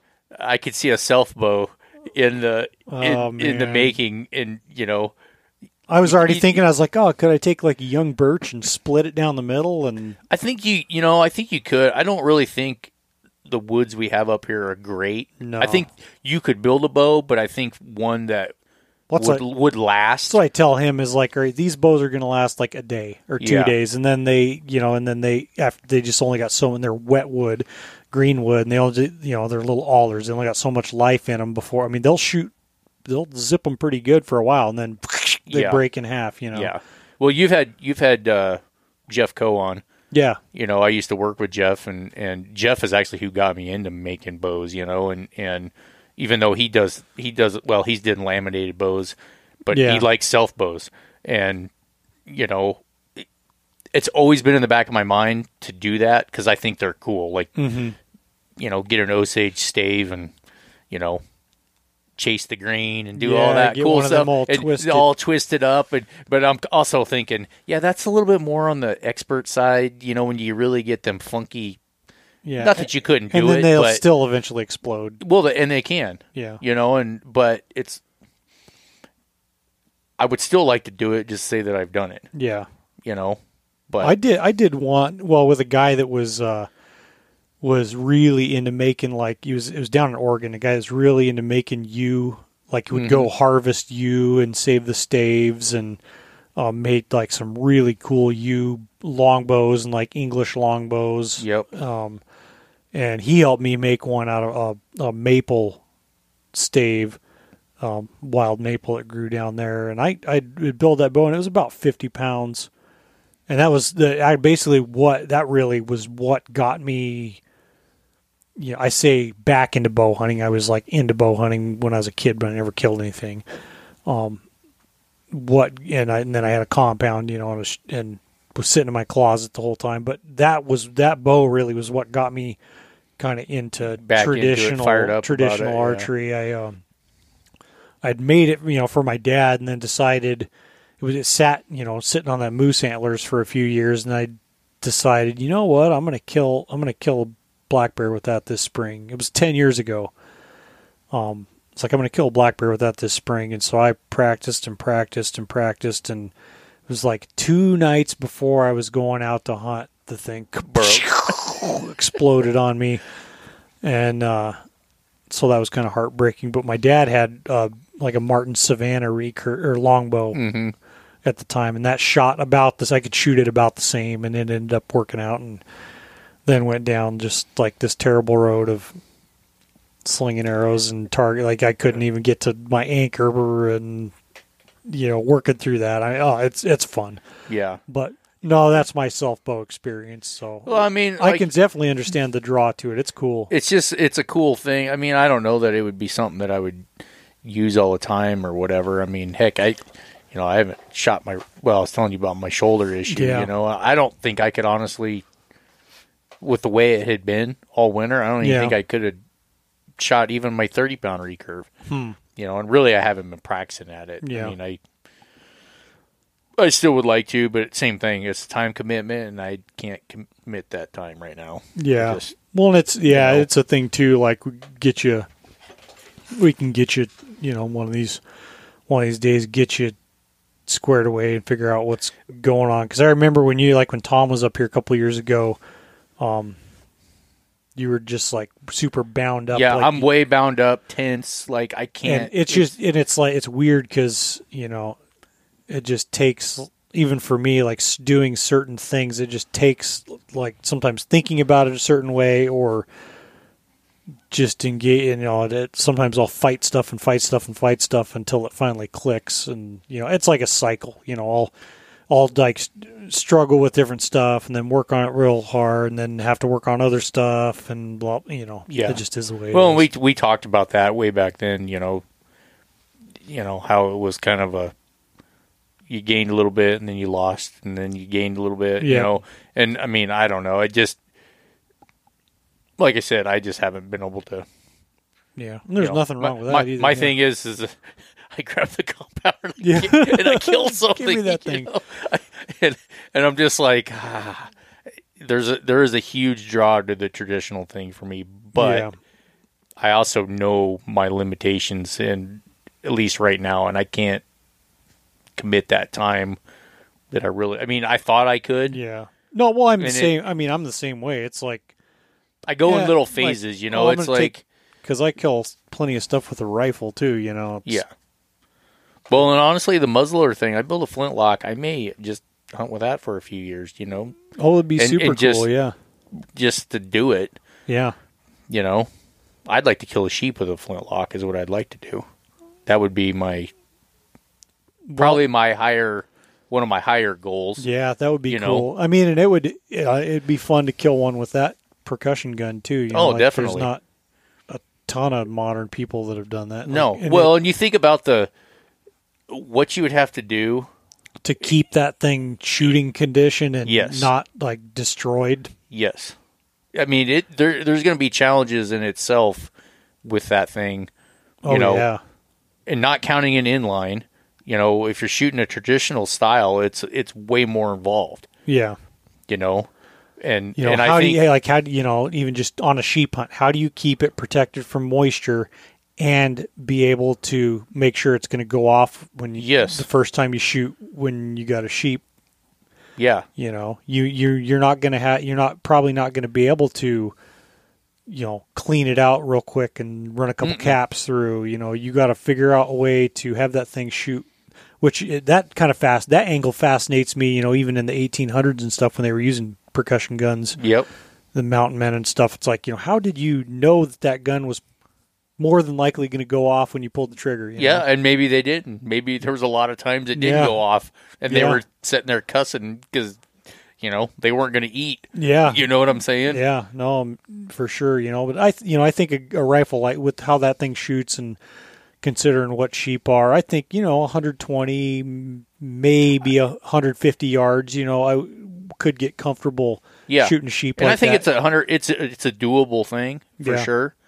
But there's going to be challenges that aren't going to be that aren't going to be the range and getting to 100 yards. It's going to be keeping that thing dry and working and making sure it goes off when it's time to shoot. Yep. Is going to be as big of a challenge as getting to, you know. Yep, I agree. It's not always easy to get to, under 200 yards, but if you're patient, it's not unreasonable by the way any I means. look at it, if you can do it with a bow.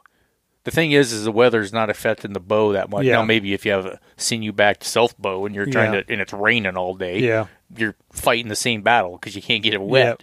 But, if you're shooting a laminated bow or a compound, the weather's not really affecting it for the most part. Whereas that gets wet, it ain't going to shoot. Yep. Heck, your cap gets wet. Yep. It may not shoot. So, and it doesn't even take wet. It just takes dampness. Yeah. In a lot of cases. Yeah. Well, and especially, like with with real black powder too, it's more sensitive to humidity, moisture. Whereas where they say, and it does seem real black powder does ignite better than Pyrodex. I mean, I can feel it when I'm shooting. As strange as that sounds, like I can feel the difference between real black powder and Pyrodex. And maybe in the wintertime, if you're hunting at 10 below, not a big deal.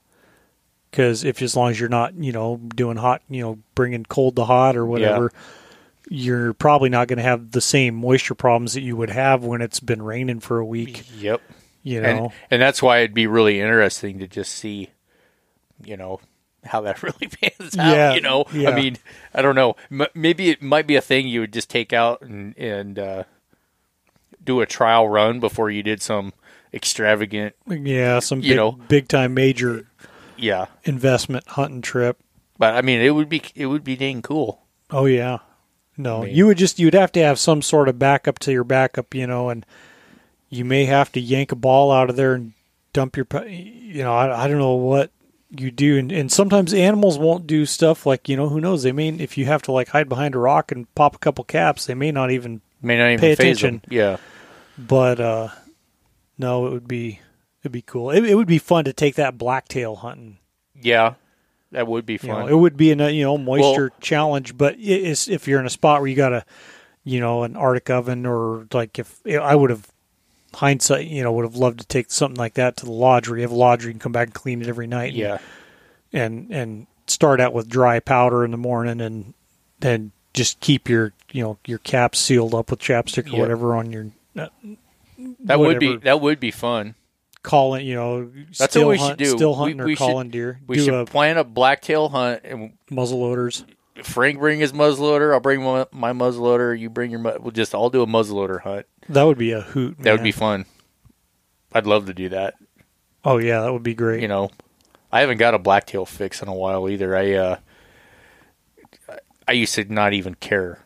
I was like, blacktail's stupid. I'm like, why would I want to hunt a deer when I got a moose that's the size of 20 of them deer? Yeah. Or more, but once I finally went, man, they're cool. It's fun, it was a blast. I mean, I had so much fun doing that. And I've never hunted Kodiak.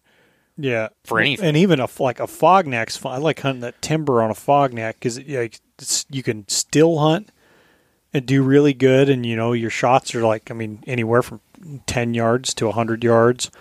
And you could call them in the timber like that and just hunt on foot all day and come back. Like it's you can hunt them on the beach if the snow pushes them down. It's super cool. Yeah, we should plan that. One of these years, we should. That would be awesome. I'd love to do that. I'd even wear a loincloth. Get your buckskin chaps. You got your your Last of the Mohicans outfit there. Yeah. It'll bring back childhood memories of going to rendezvous with my dad.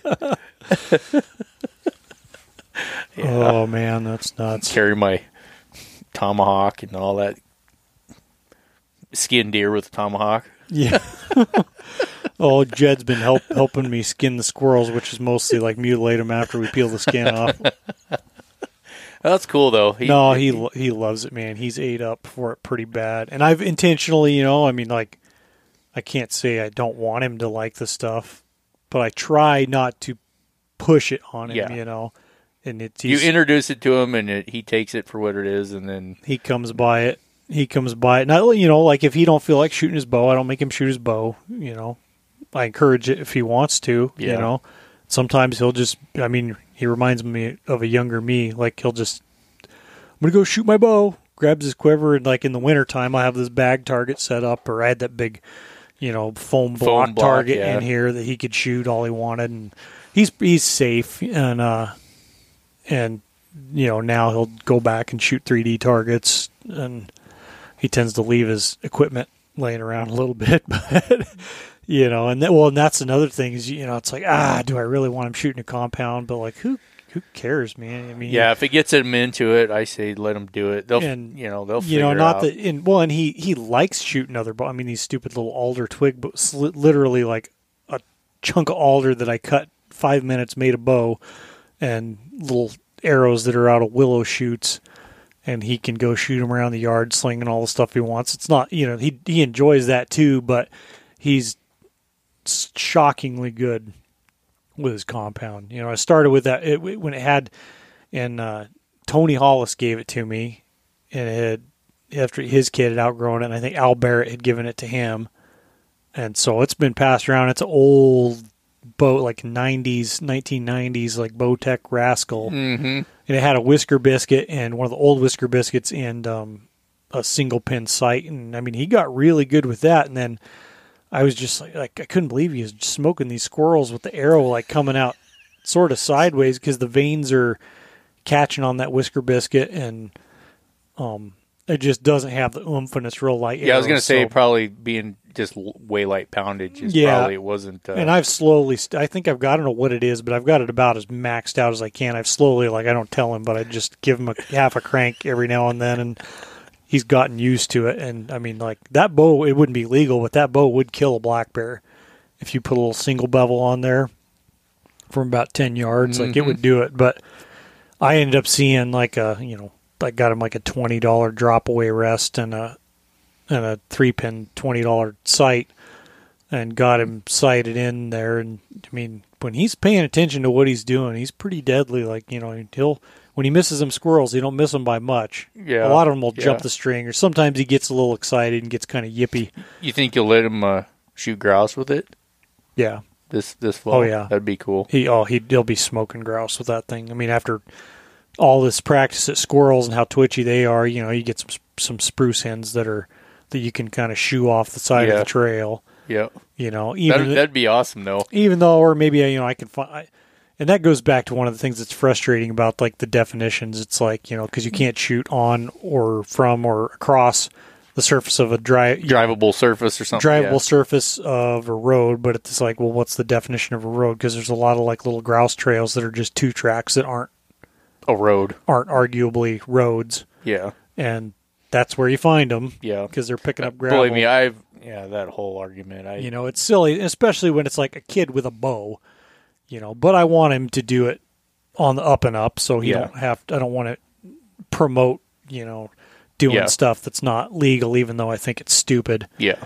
So he needs, and learn how to follow, learn what the rules are and how to follow them. Most of those spruce hens, you can typically push them off the side of the trail or whatever. Yeah. Or if we're just on something that I'm like, there's no, it's a overgrown 4-wheeler trail, maybe that we'll think about it. But no, I want to get him doing that because he's been shooting them with his 22 the past couple of years and doing good at that. But I mean, he can get to 10 yards from them. They're in trouble with that. That would be really awesome. Oh yeah, maybe get him one. I need to increase the lethality a little bit. I don't know what to have him use. Those I tried using those snarrow points a little bit. And it seems like unless you hit the bird solid with the steel point, which is just what a blunt would do anyway, it just peels feathers off of them. I think, maybe those are made to be shot at birds in the air and it breaks their wing or something. Yeah, I really like just judos. Judos, yeah. And that's probably what I'll get him. I tried those G5 points, but even those on some of the squirrels, where it hits them square in the ribs, it doesn't have the oomph to just hammer. I mean, it hammers them, but they recover, and, a judo point would actually stick in them a little bit. I don't know. Have you tried, and granted, it might be... with that low a poundage, it probably wouldn't get buried lose it in the weeds or whatever. But you remember those? I don't know what they are. They're like a little star point. The backers, yeah. I ought to try those. Something too. like that, because that would penetrate a squirrel and go through it. Oh yeah, and it would. I mean, it should kill it. Yeah. I mean, it's like almost. It's not really a mini broadhead, but it kind of would be a little bit. Yeah, you could even, field point if you wanted to really get a little file in there, you could even sharpen them up a little bit. Or put it behind a judo point. Put it behind a judo point, yeah. Because the judo points even sometimes it will, if I don't know about a light bow like that, but heavier bow they'll zip right through a grouse or something. Yeah, I don't know. I almost would try it just with a field point and then have it so we'll just have to stop the tree the up in the tree shots because I try to explain it to him. I say this when we lost arrow today. It wasn't like back just in the woods Yeah. back there. But I'll let him. I told him he can only shoot up in a tree if I'm like there and explain to him, all right, now this is why this shot's safe, and because we got a backstop and all that, or we're into the trees this direction, and try to Not like when I was a kid and you just aimed it straight up and see how aim high straight up to see how high they go. Yeah. I remember doing that stuff, man. Oh yeah, a lot of foolish stuff that.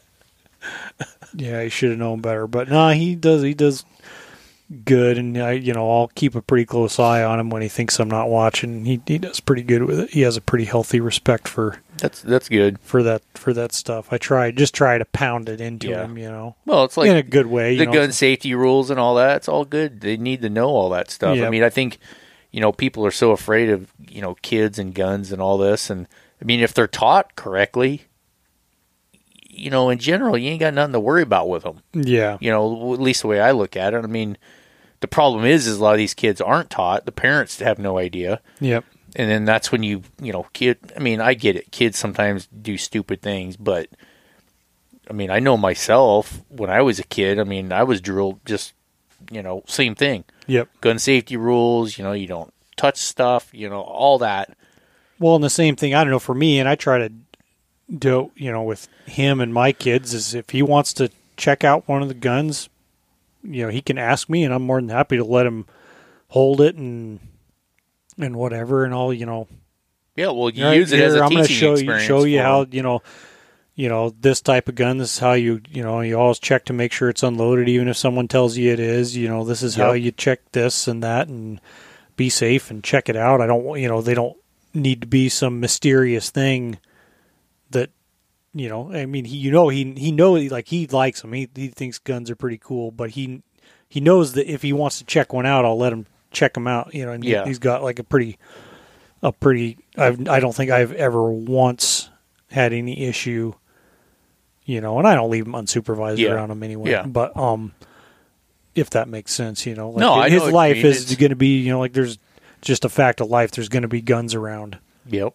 And so, that's the thing. As long as if they're taught, you shouldn't have. I mean, I've seen kids that haven't been taught, like, oh, let's go shooting, and it's like, let me hold it, I've seen adults like that. Yeah. I mean, not paying attention to what they're doing and just caught up and let me hold it, and it's like, no, that's not how this works. Yeah. Yep. Calm down. Yeah.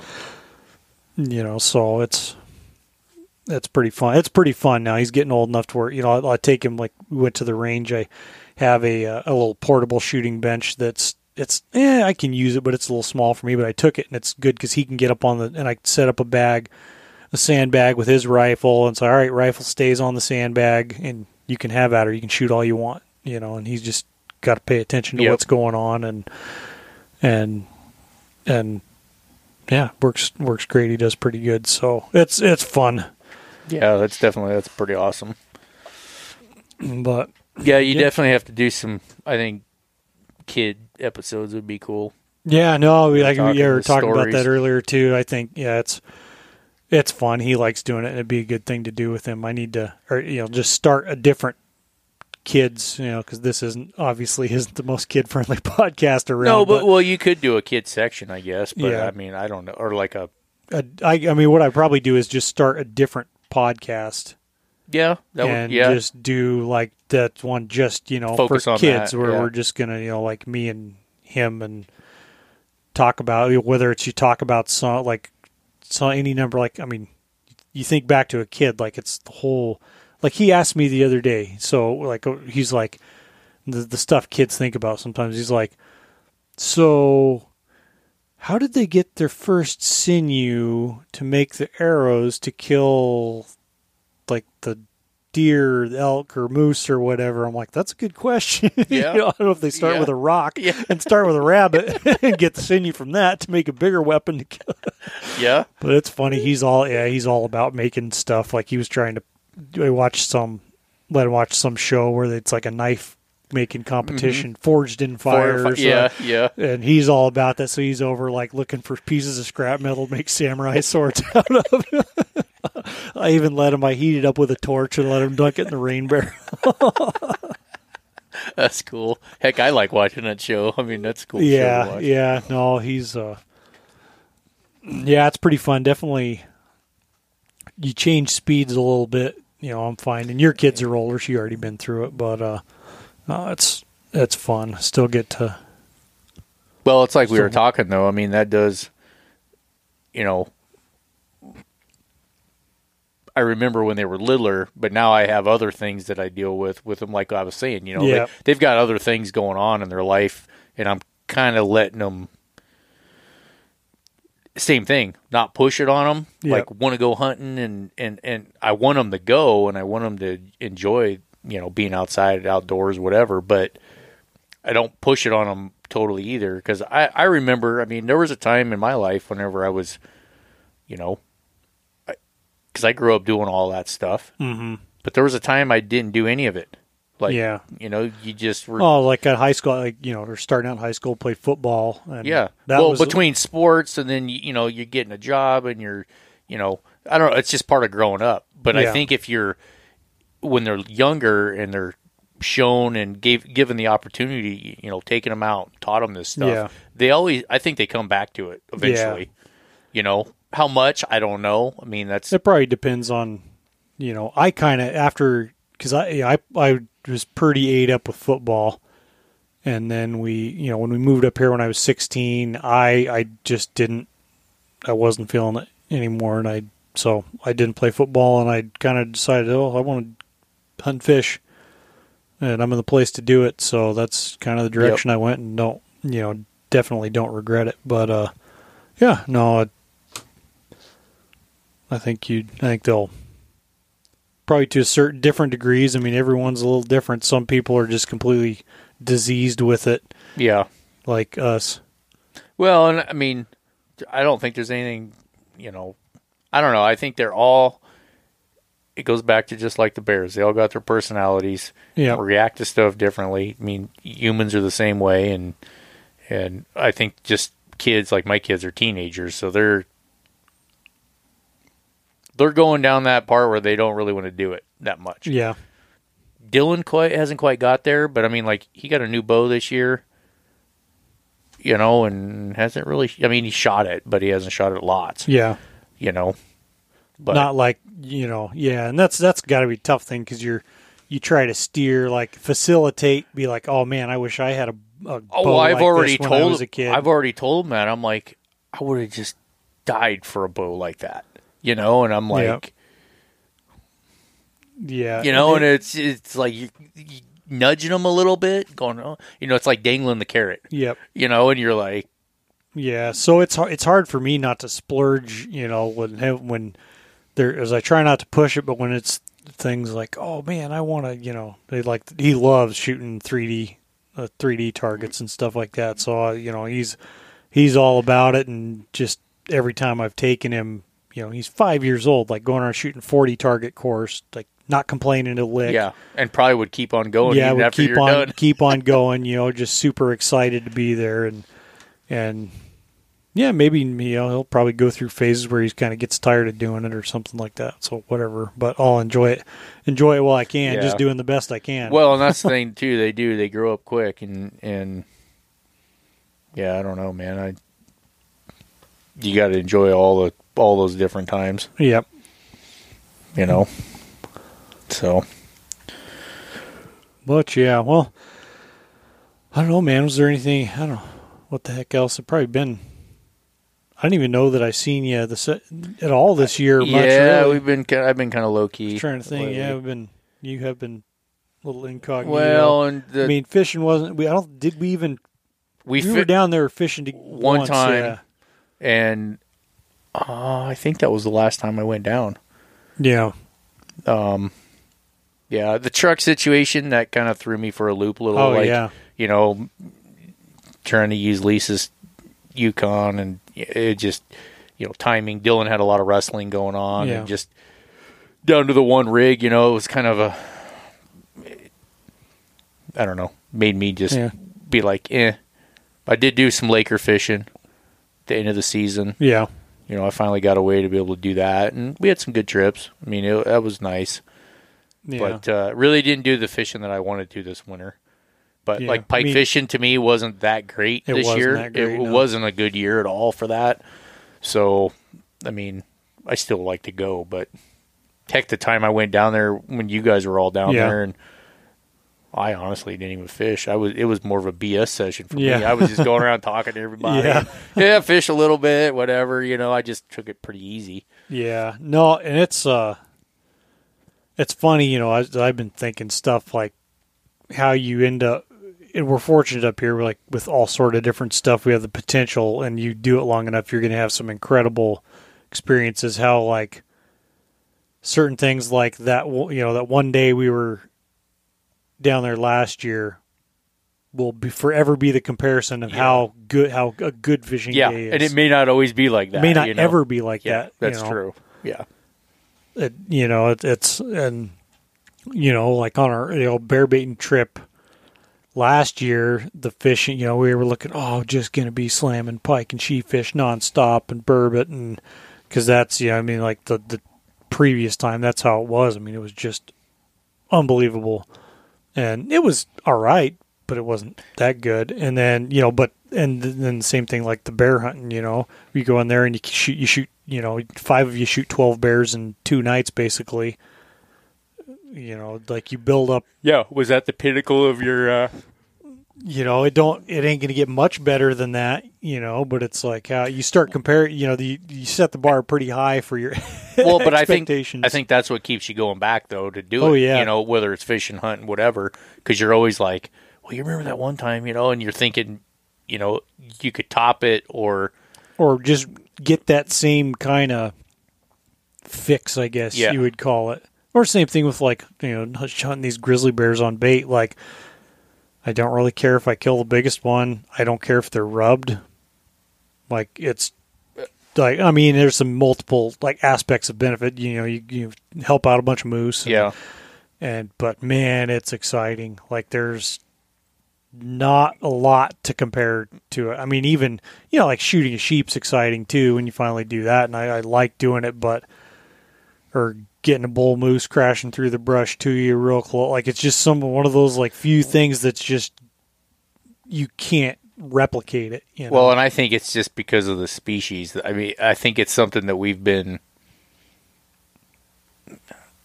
I don't know. I don't want to get all like Donnie Vincent. Yeah, Donnie Vincent. Exactly. We've been conditioned to. But you know what I'm saying? It's like, it's the predator. And you're, but I do think there's there's something to that adds to the excitement of it. Yeah. Without going Donnie Vincent. I mean, it's funny because black bears, like I'll get excited, like the heart will get pounding when you first see them. And then it's like, if I decide I'm not going to shoot them, like I'll just enjoy watching them, it's not a big deal. But it's like when I decide, like, like that chocolate bear comes in, it's like, oh, I'm shooting you, and it's like, you get excited. Or same thing with a grizzly, and a grizzly's almost worse. That you, in some ways, it's easier because you can be ready to shoot, but you can hear them come. When you can hear them coming for like a minute or two, and you're just like, oh, yep, all right, yep, you're committed now. You're coming. Yeah. And I think though that's like why I like spot and stalk grizzly. I got buddies that are just like, you're absolutely nuts. Yeah. They're like, I ain't shooting no grizzly on the ground with a bow and arrow. And my thing is it's just another, I don't know if you want to call it an adrenaline fix. Yeah. But kind of or kind of. I mean, it's and not that spot and stalk on the ground is better than baiting or whatever. That's besides the point. Yeah. I mean, just for the same reason, one of my baits, I hunt on the ground. Yeah. Oh, it's fun. Especially, it adds to some of the excitement. There was a guy that I was kind of trying to get in. He started shooting a bow. Mm-hmm. He hasn't killed anything with his bow yet, but he wants to. And I offered, to let him sit on a bait, but he found out I was on the ground. He's like, absolutely not. I ain't doing it. And I'm like, well, yeah. I'm like, for myself, I mean, I get that for somebody new. That may not be a most comfortable situation, but I think a lot of people, granted, I don't have too many grizzlies that show up on that bait. Yeah. So I haven't, crossed my fingers, never had to encounter one like, some of the experiences you've had. All my grizzly experiences on the ground have been spot and stalk. Yeah. And it seems like they're a different animal. They're a totally different animal. And I don't know if it's because of the food source. I found you can get a lot closer than you think in a lot of cases. Yeah. If you got the wind and stuff right. Yeah. I had a bear swatting the ground at me one year. Huh. I was 50 yards from him, trying to get in a little closer, and that thing and I was walking with him. He saw me the whole 9 yards.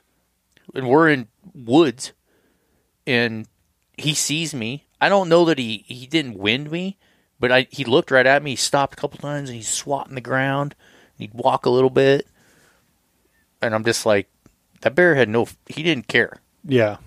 I didn't get him, but it was like, I don't know, the experience of that, and that's what I was saying, it's just doing something a different way, no different than shooting a muzzleloader, a self bow, or just trying to meet a goal with a different weapon, means, whatever, that to me adds to the excitement, and it keeps you going back rather than doing the exact same thing. Oh, yeah. Granted, you may not be as successful, because I do think being repetitious over and over and over and over, like on a bear bait, I think you can be more successful that way. Yeah. Yeah, or going going to the same hunting spot every single year. I mean, you're going to figure things out. Yeah. You know what I'm saying? Oh, yeah, totally. And there's nothing wrong with that. I mean, because I do it with certain things, but well, we all kind of pick our, like, every person like picks their things that they want to, like, the aspects of it that they want to, like, challenge themselves. Like, you use, you'll use some technology, but you may choose not to use stuff. You may choose to use. My wife puts some crappy old gun. Yeah. It's like, I get why use a traditional bow or something, but why would you just want to use a crappy old gun? Well, and that's why I say I don't. But anything anybody wants to use is whatever. I don't. Yeah. It doesn't make me any difference. But it's like the reason that I bounce around on all that different stuff is for the reason we're talking about. Oh, yeah. It adds a different element to your experience, I guess. Oh, yeah, totally. Without going down even again. Yeah. So, yeah, no, it does. So, and to me, that just keeps it exciting, Oh, yeah. Who knows? Maybe someday I'll use, I do have a few of them wood arrows left with actual real broadheads on them. Maybe I'll go back to shoot a bear with one of those. I mean, it was fun.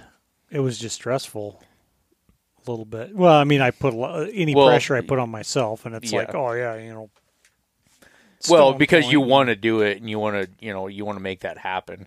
Yeah. I don't know. I used to be kind of like that. Anymore, part of me is just like, not that I don't care. I try to go into it without putting that pressure on myself as much. Of course, I want to be successful, and that's where I think the kids have helped me. By taking the kids, I have to actually tone it down a little. Yeah. And otherwise, no one's going to have fun. Yeah, exactly. Including myself. Yeah. I mean, sometimes that kind of stuff would get to me. Things didn't work out the way I wanted, blah, blah, blah, whatever. Yeah. But anymore, I'm like, hey, that's hunting, move on, keep going, work harder, whatever it is. Mm-hmm. Obviously within, I guess reason. Yeah. But I don't know. And that's what I try to tell my kids too. I'm like, yeah, of course we want to go shoot stuff, but I don't want you guys to be 100% miserable either. Yeah. Doing it. Mm-hmm. Like Dylan, I don't know, wasn't his first sheep hunt, but there was one trip that it just rained and rained. It was just crap. I think that was the year we were out there for 14 days. Oh. And it was just crap weather. I finally bagged it. I was sick and tired of it. I was just like, this sucks. Yeah.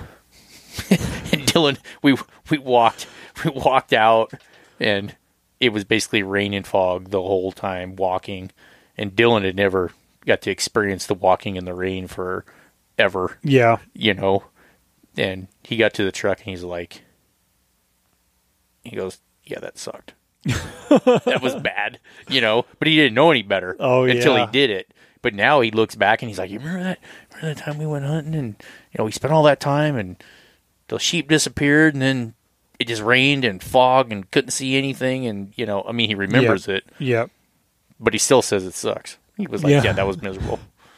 Yeah, there's some of those things that you still, like, you look back on years later because you don't have anything to gauge it off of, you know. Yeah. And it's like, oh, I thought that sheep hunt was hard. Whew. Yeah. Well, and you learn. I mean, it's just no different than me and my brother's very first sheep hunt. We were ignorant. We didn't know. Mm-hmm.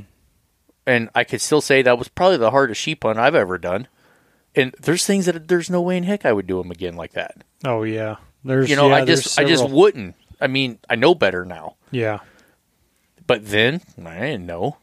You know? Yeah. And that's part of the thing that makes it scary when you're young, you know, like that, or less experienced, is like, man, how much worse could it get? Like, you don't have anything to gauge it off of. Yeah. Where now I could be like, man, yeah, this is pretty shitty. Like, we should probably get out of here. Yeah, because otherwise you may not. If you didn't know any better, you just you know, we're it's like, going to stick it out. Or like, sort of like, no, this, you know.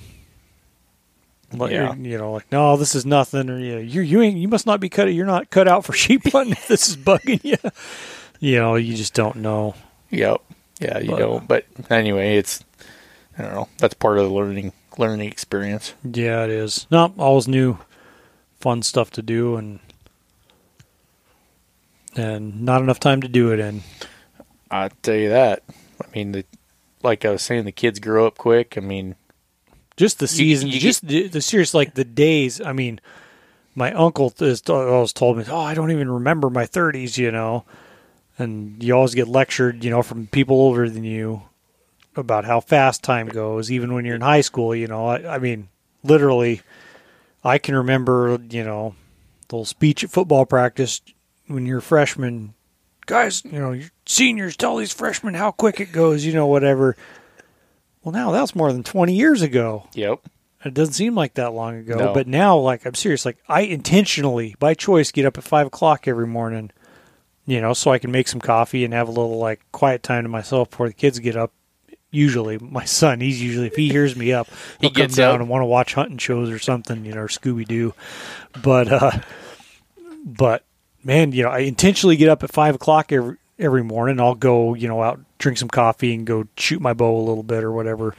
But man, it's like I blink and it's 2 o'clock in the afternoon, 3 o'clock. And then if it's 2 o'clock in the afternoon, might as well start getting dinner ready because it's going to be bedtime soon. Well, and you know, there's a lot to that. I mean, I'm guilty of sleeping in sometimes. And I used to be more of an early riser than I am now. I mean, I get up early because I got to go to work. But, you know, if I didn't have to go to work, I almost guarantee you I'd probably sleep in longer than I should. Yeah. And the other morning, I got up, I don't know, I think I set the alarm for 3:30. Oh, that's early. Because I wanted to, so I've been photographing. Pictures, yeah. I've been photographing, and I'm photographing some grebes. Which type of bird? I don't know. Yeah. But anyway. I've heard of them. But it's a mating pair, and they've been building a nest, and they've been mating and doing it. So I've been filming and photographing them. And I was just like, man, I need to get up early, you know. I'm just going to do it before work. It's a better time. The lighting's better. Everything was better. Even though I got up at 3:30 and was out there by about 4:30, it was that day. Well, what is today? Wednesday? Tuesday. So it was yesterday.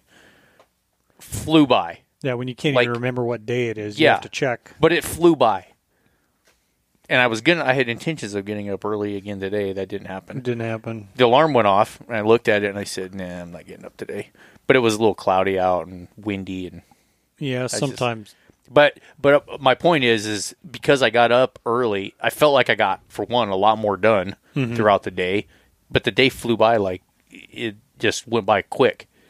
Yeah, that's what it seems like to me. You know, I mean, I'll be like, man, I've been up for 4 hours, and it seems like You know, I don't know. And I wasn't even tired. Yeah. You know, that's, I don't know. I mean, I guess certain days I might be tired, but.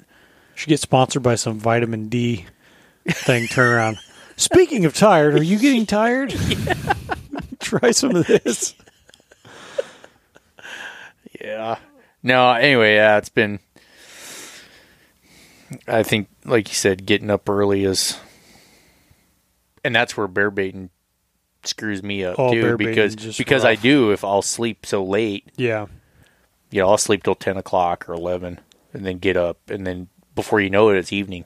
And you're like, what the heck, man? No, I don't have the time to bait enough to fully do the schedule switch, so I've got to just power through, and you know, it's just rough, and that's the game I play, especially on the far bait for a grizzly. I'm like, if I'm going to sit till 4 o'clock in the morning, then I'm not getting home till 9. And then it's like I might as well just not even go to sleep and try to power through and then take 3 days to recuperate. Yeah, well, a lot of times too, you're having to watch kids during the day, so I can't hunt basically. I have to have like the next day free if I'm going to hunt. I just, you know, maybe in theory I could go hunt at night and just be back by 5 o'clock in the morning. But I got a 3-month-old baby and two other kids to watch over, so I can't be doing that. I got to know my limits. Yeah, they'd walk all over me. Definitely getting old now. Yeah, I got a couple gray hairs popping out. I've been getting. My a lot wife more. tells me, yeah, you're kind of getting a little silver there, but I don't feel that old, like I'm that old, but I am. Well, I don't feel that old either, but I have noticed it's not major aches and pains, but you know, I notice a little bit more. Yeah, like, don't recuperate as fast, I guess is the words I'm looking for. Yeah, but the gray hair definitely. The getting old thing just reminds. Also, a joke about the exam. You know, the 40-year-old exam or 50, whatever now the age they're. Tell you what, the picture of like the picture on this meme is.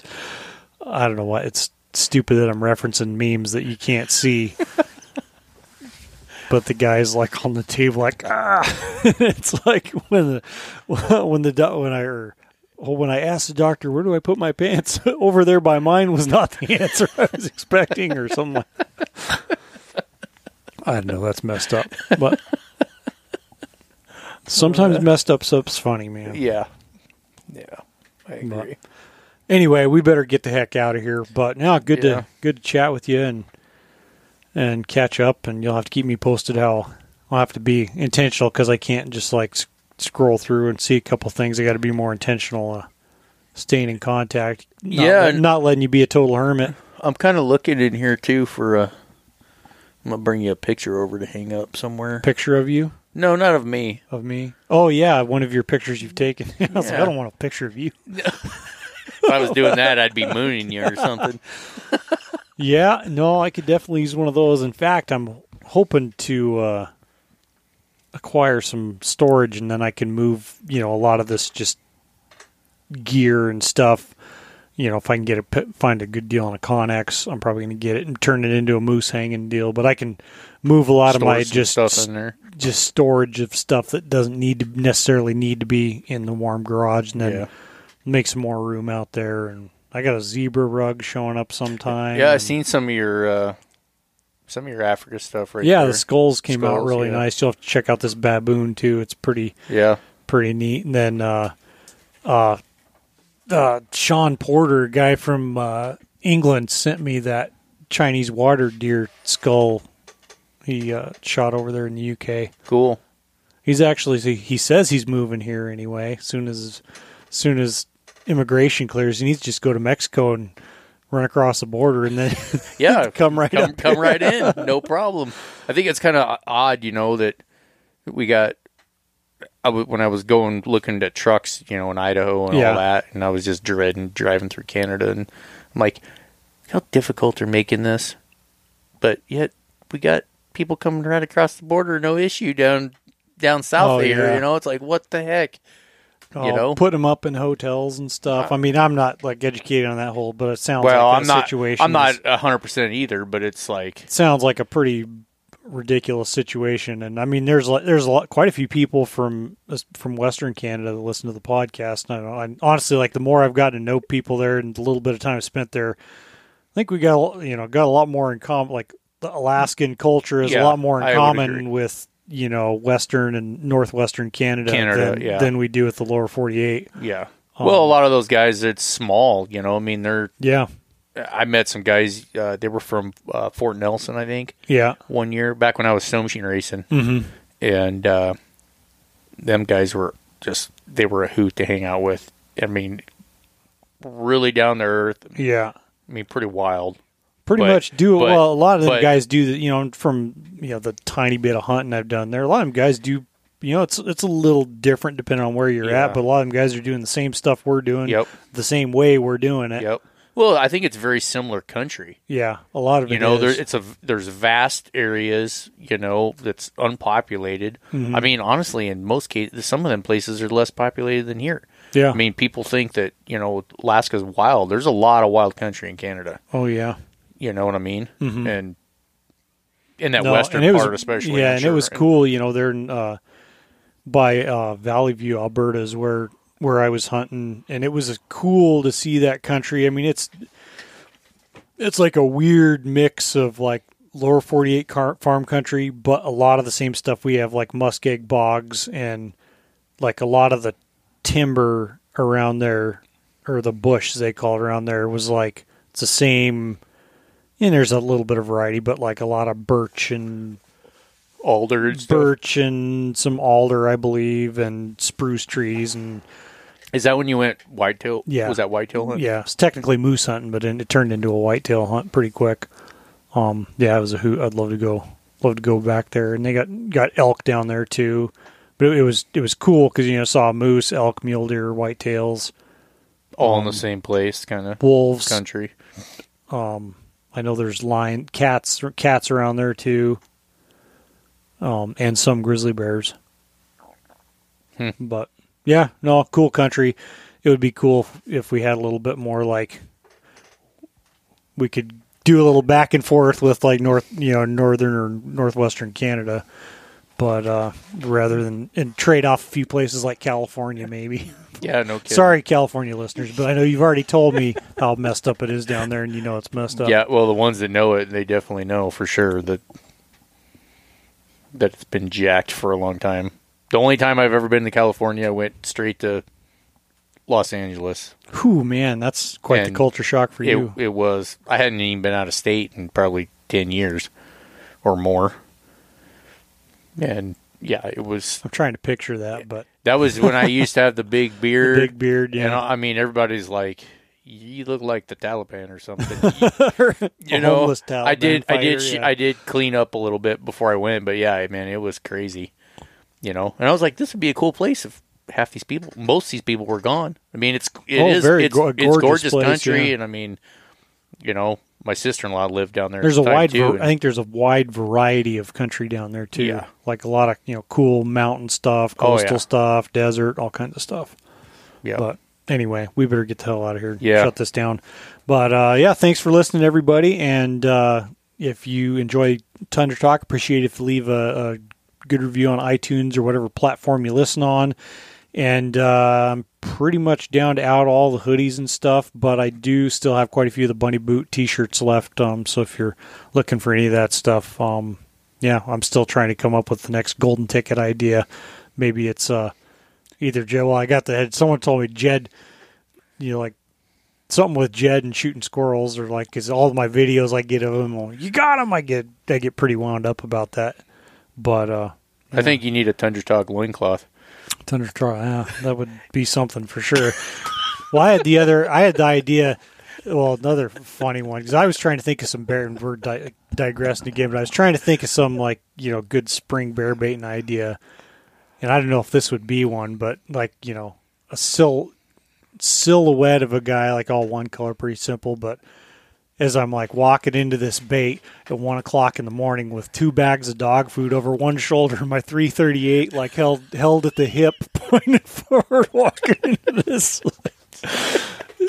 Because you never know. But I'm sure it's a sight to see. But bear baiters know, or just put something like the baiters know. Baiters know. Yeah. So anyway, all right, everybody. Thanks for listening.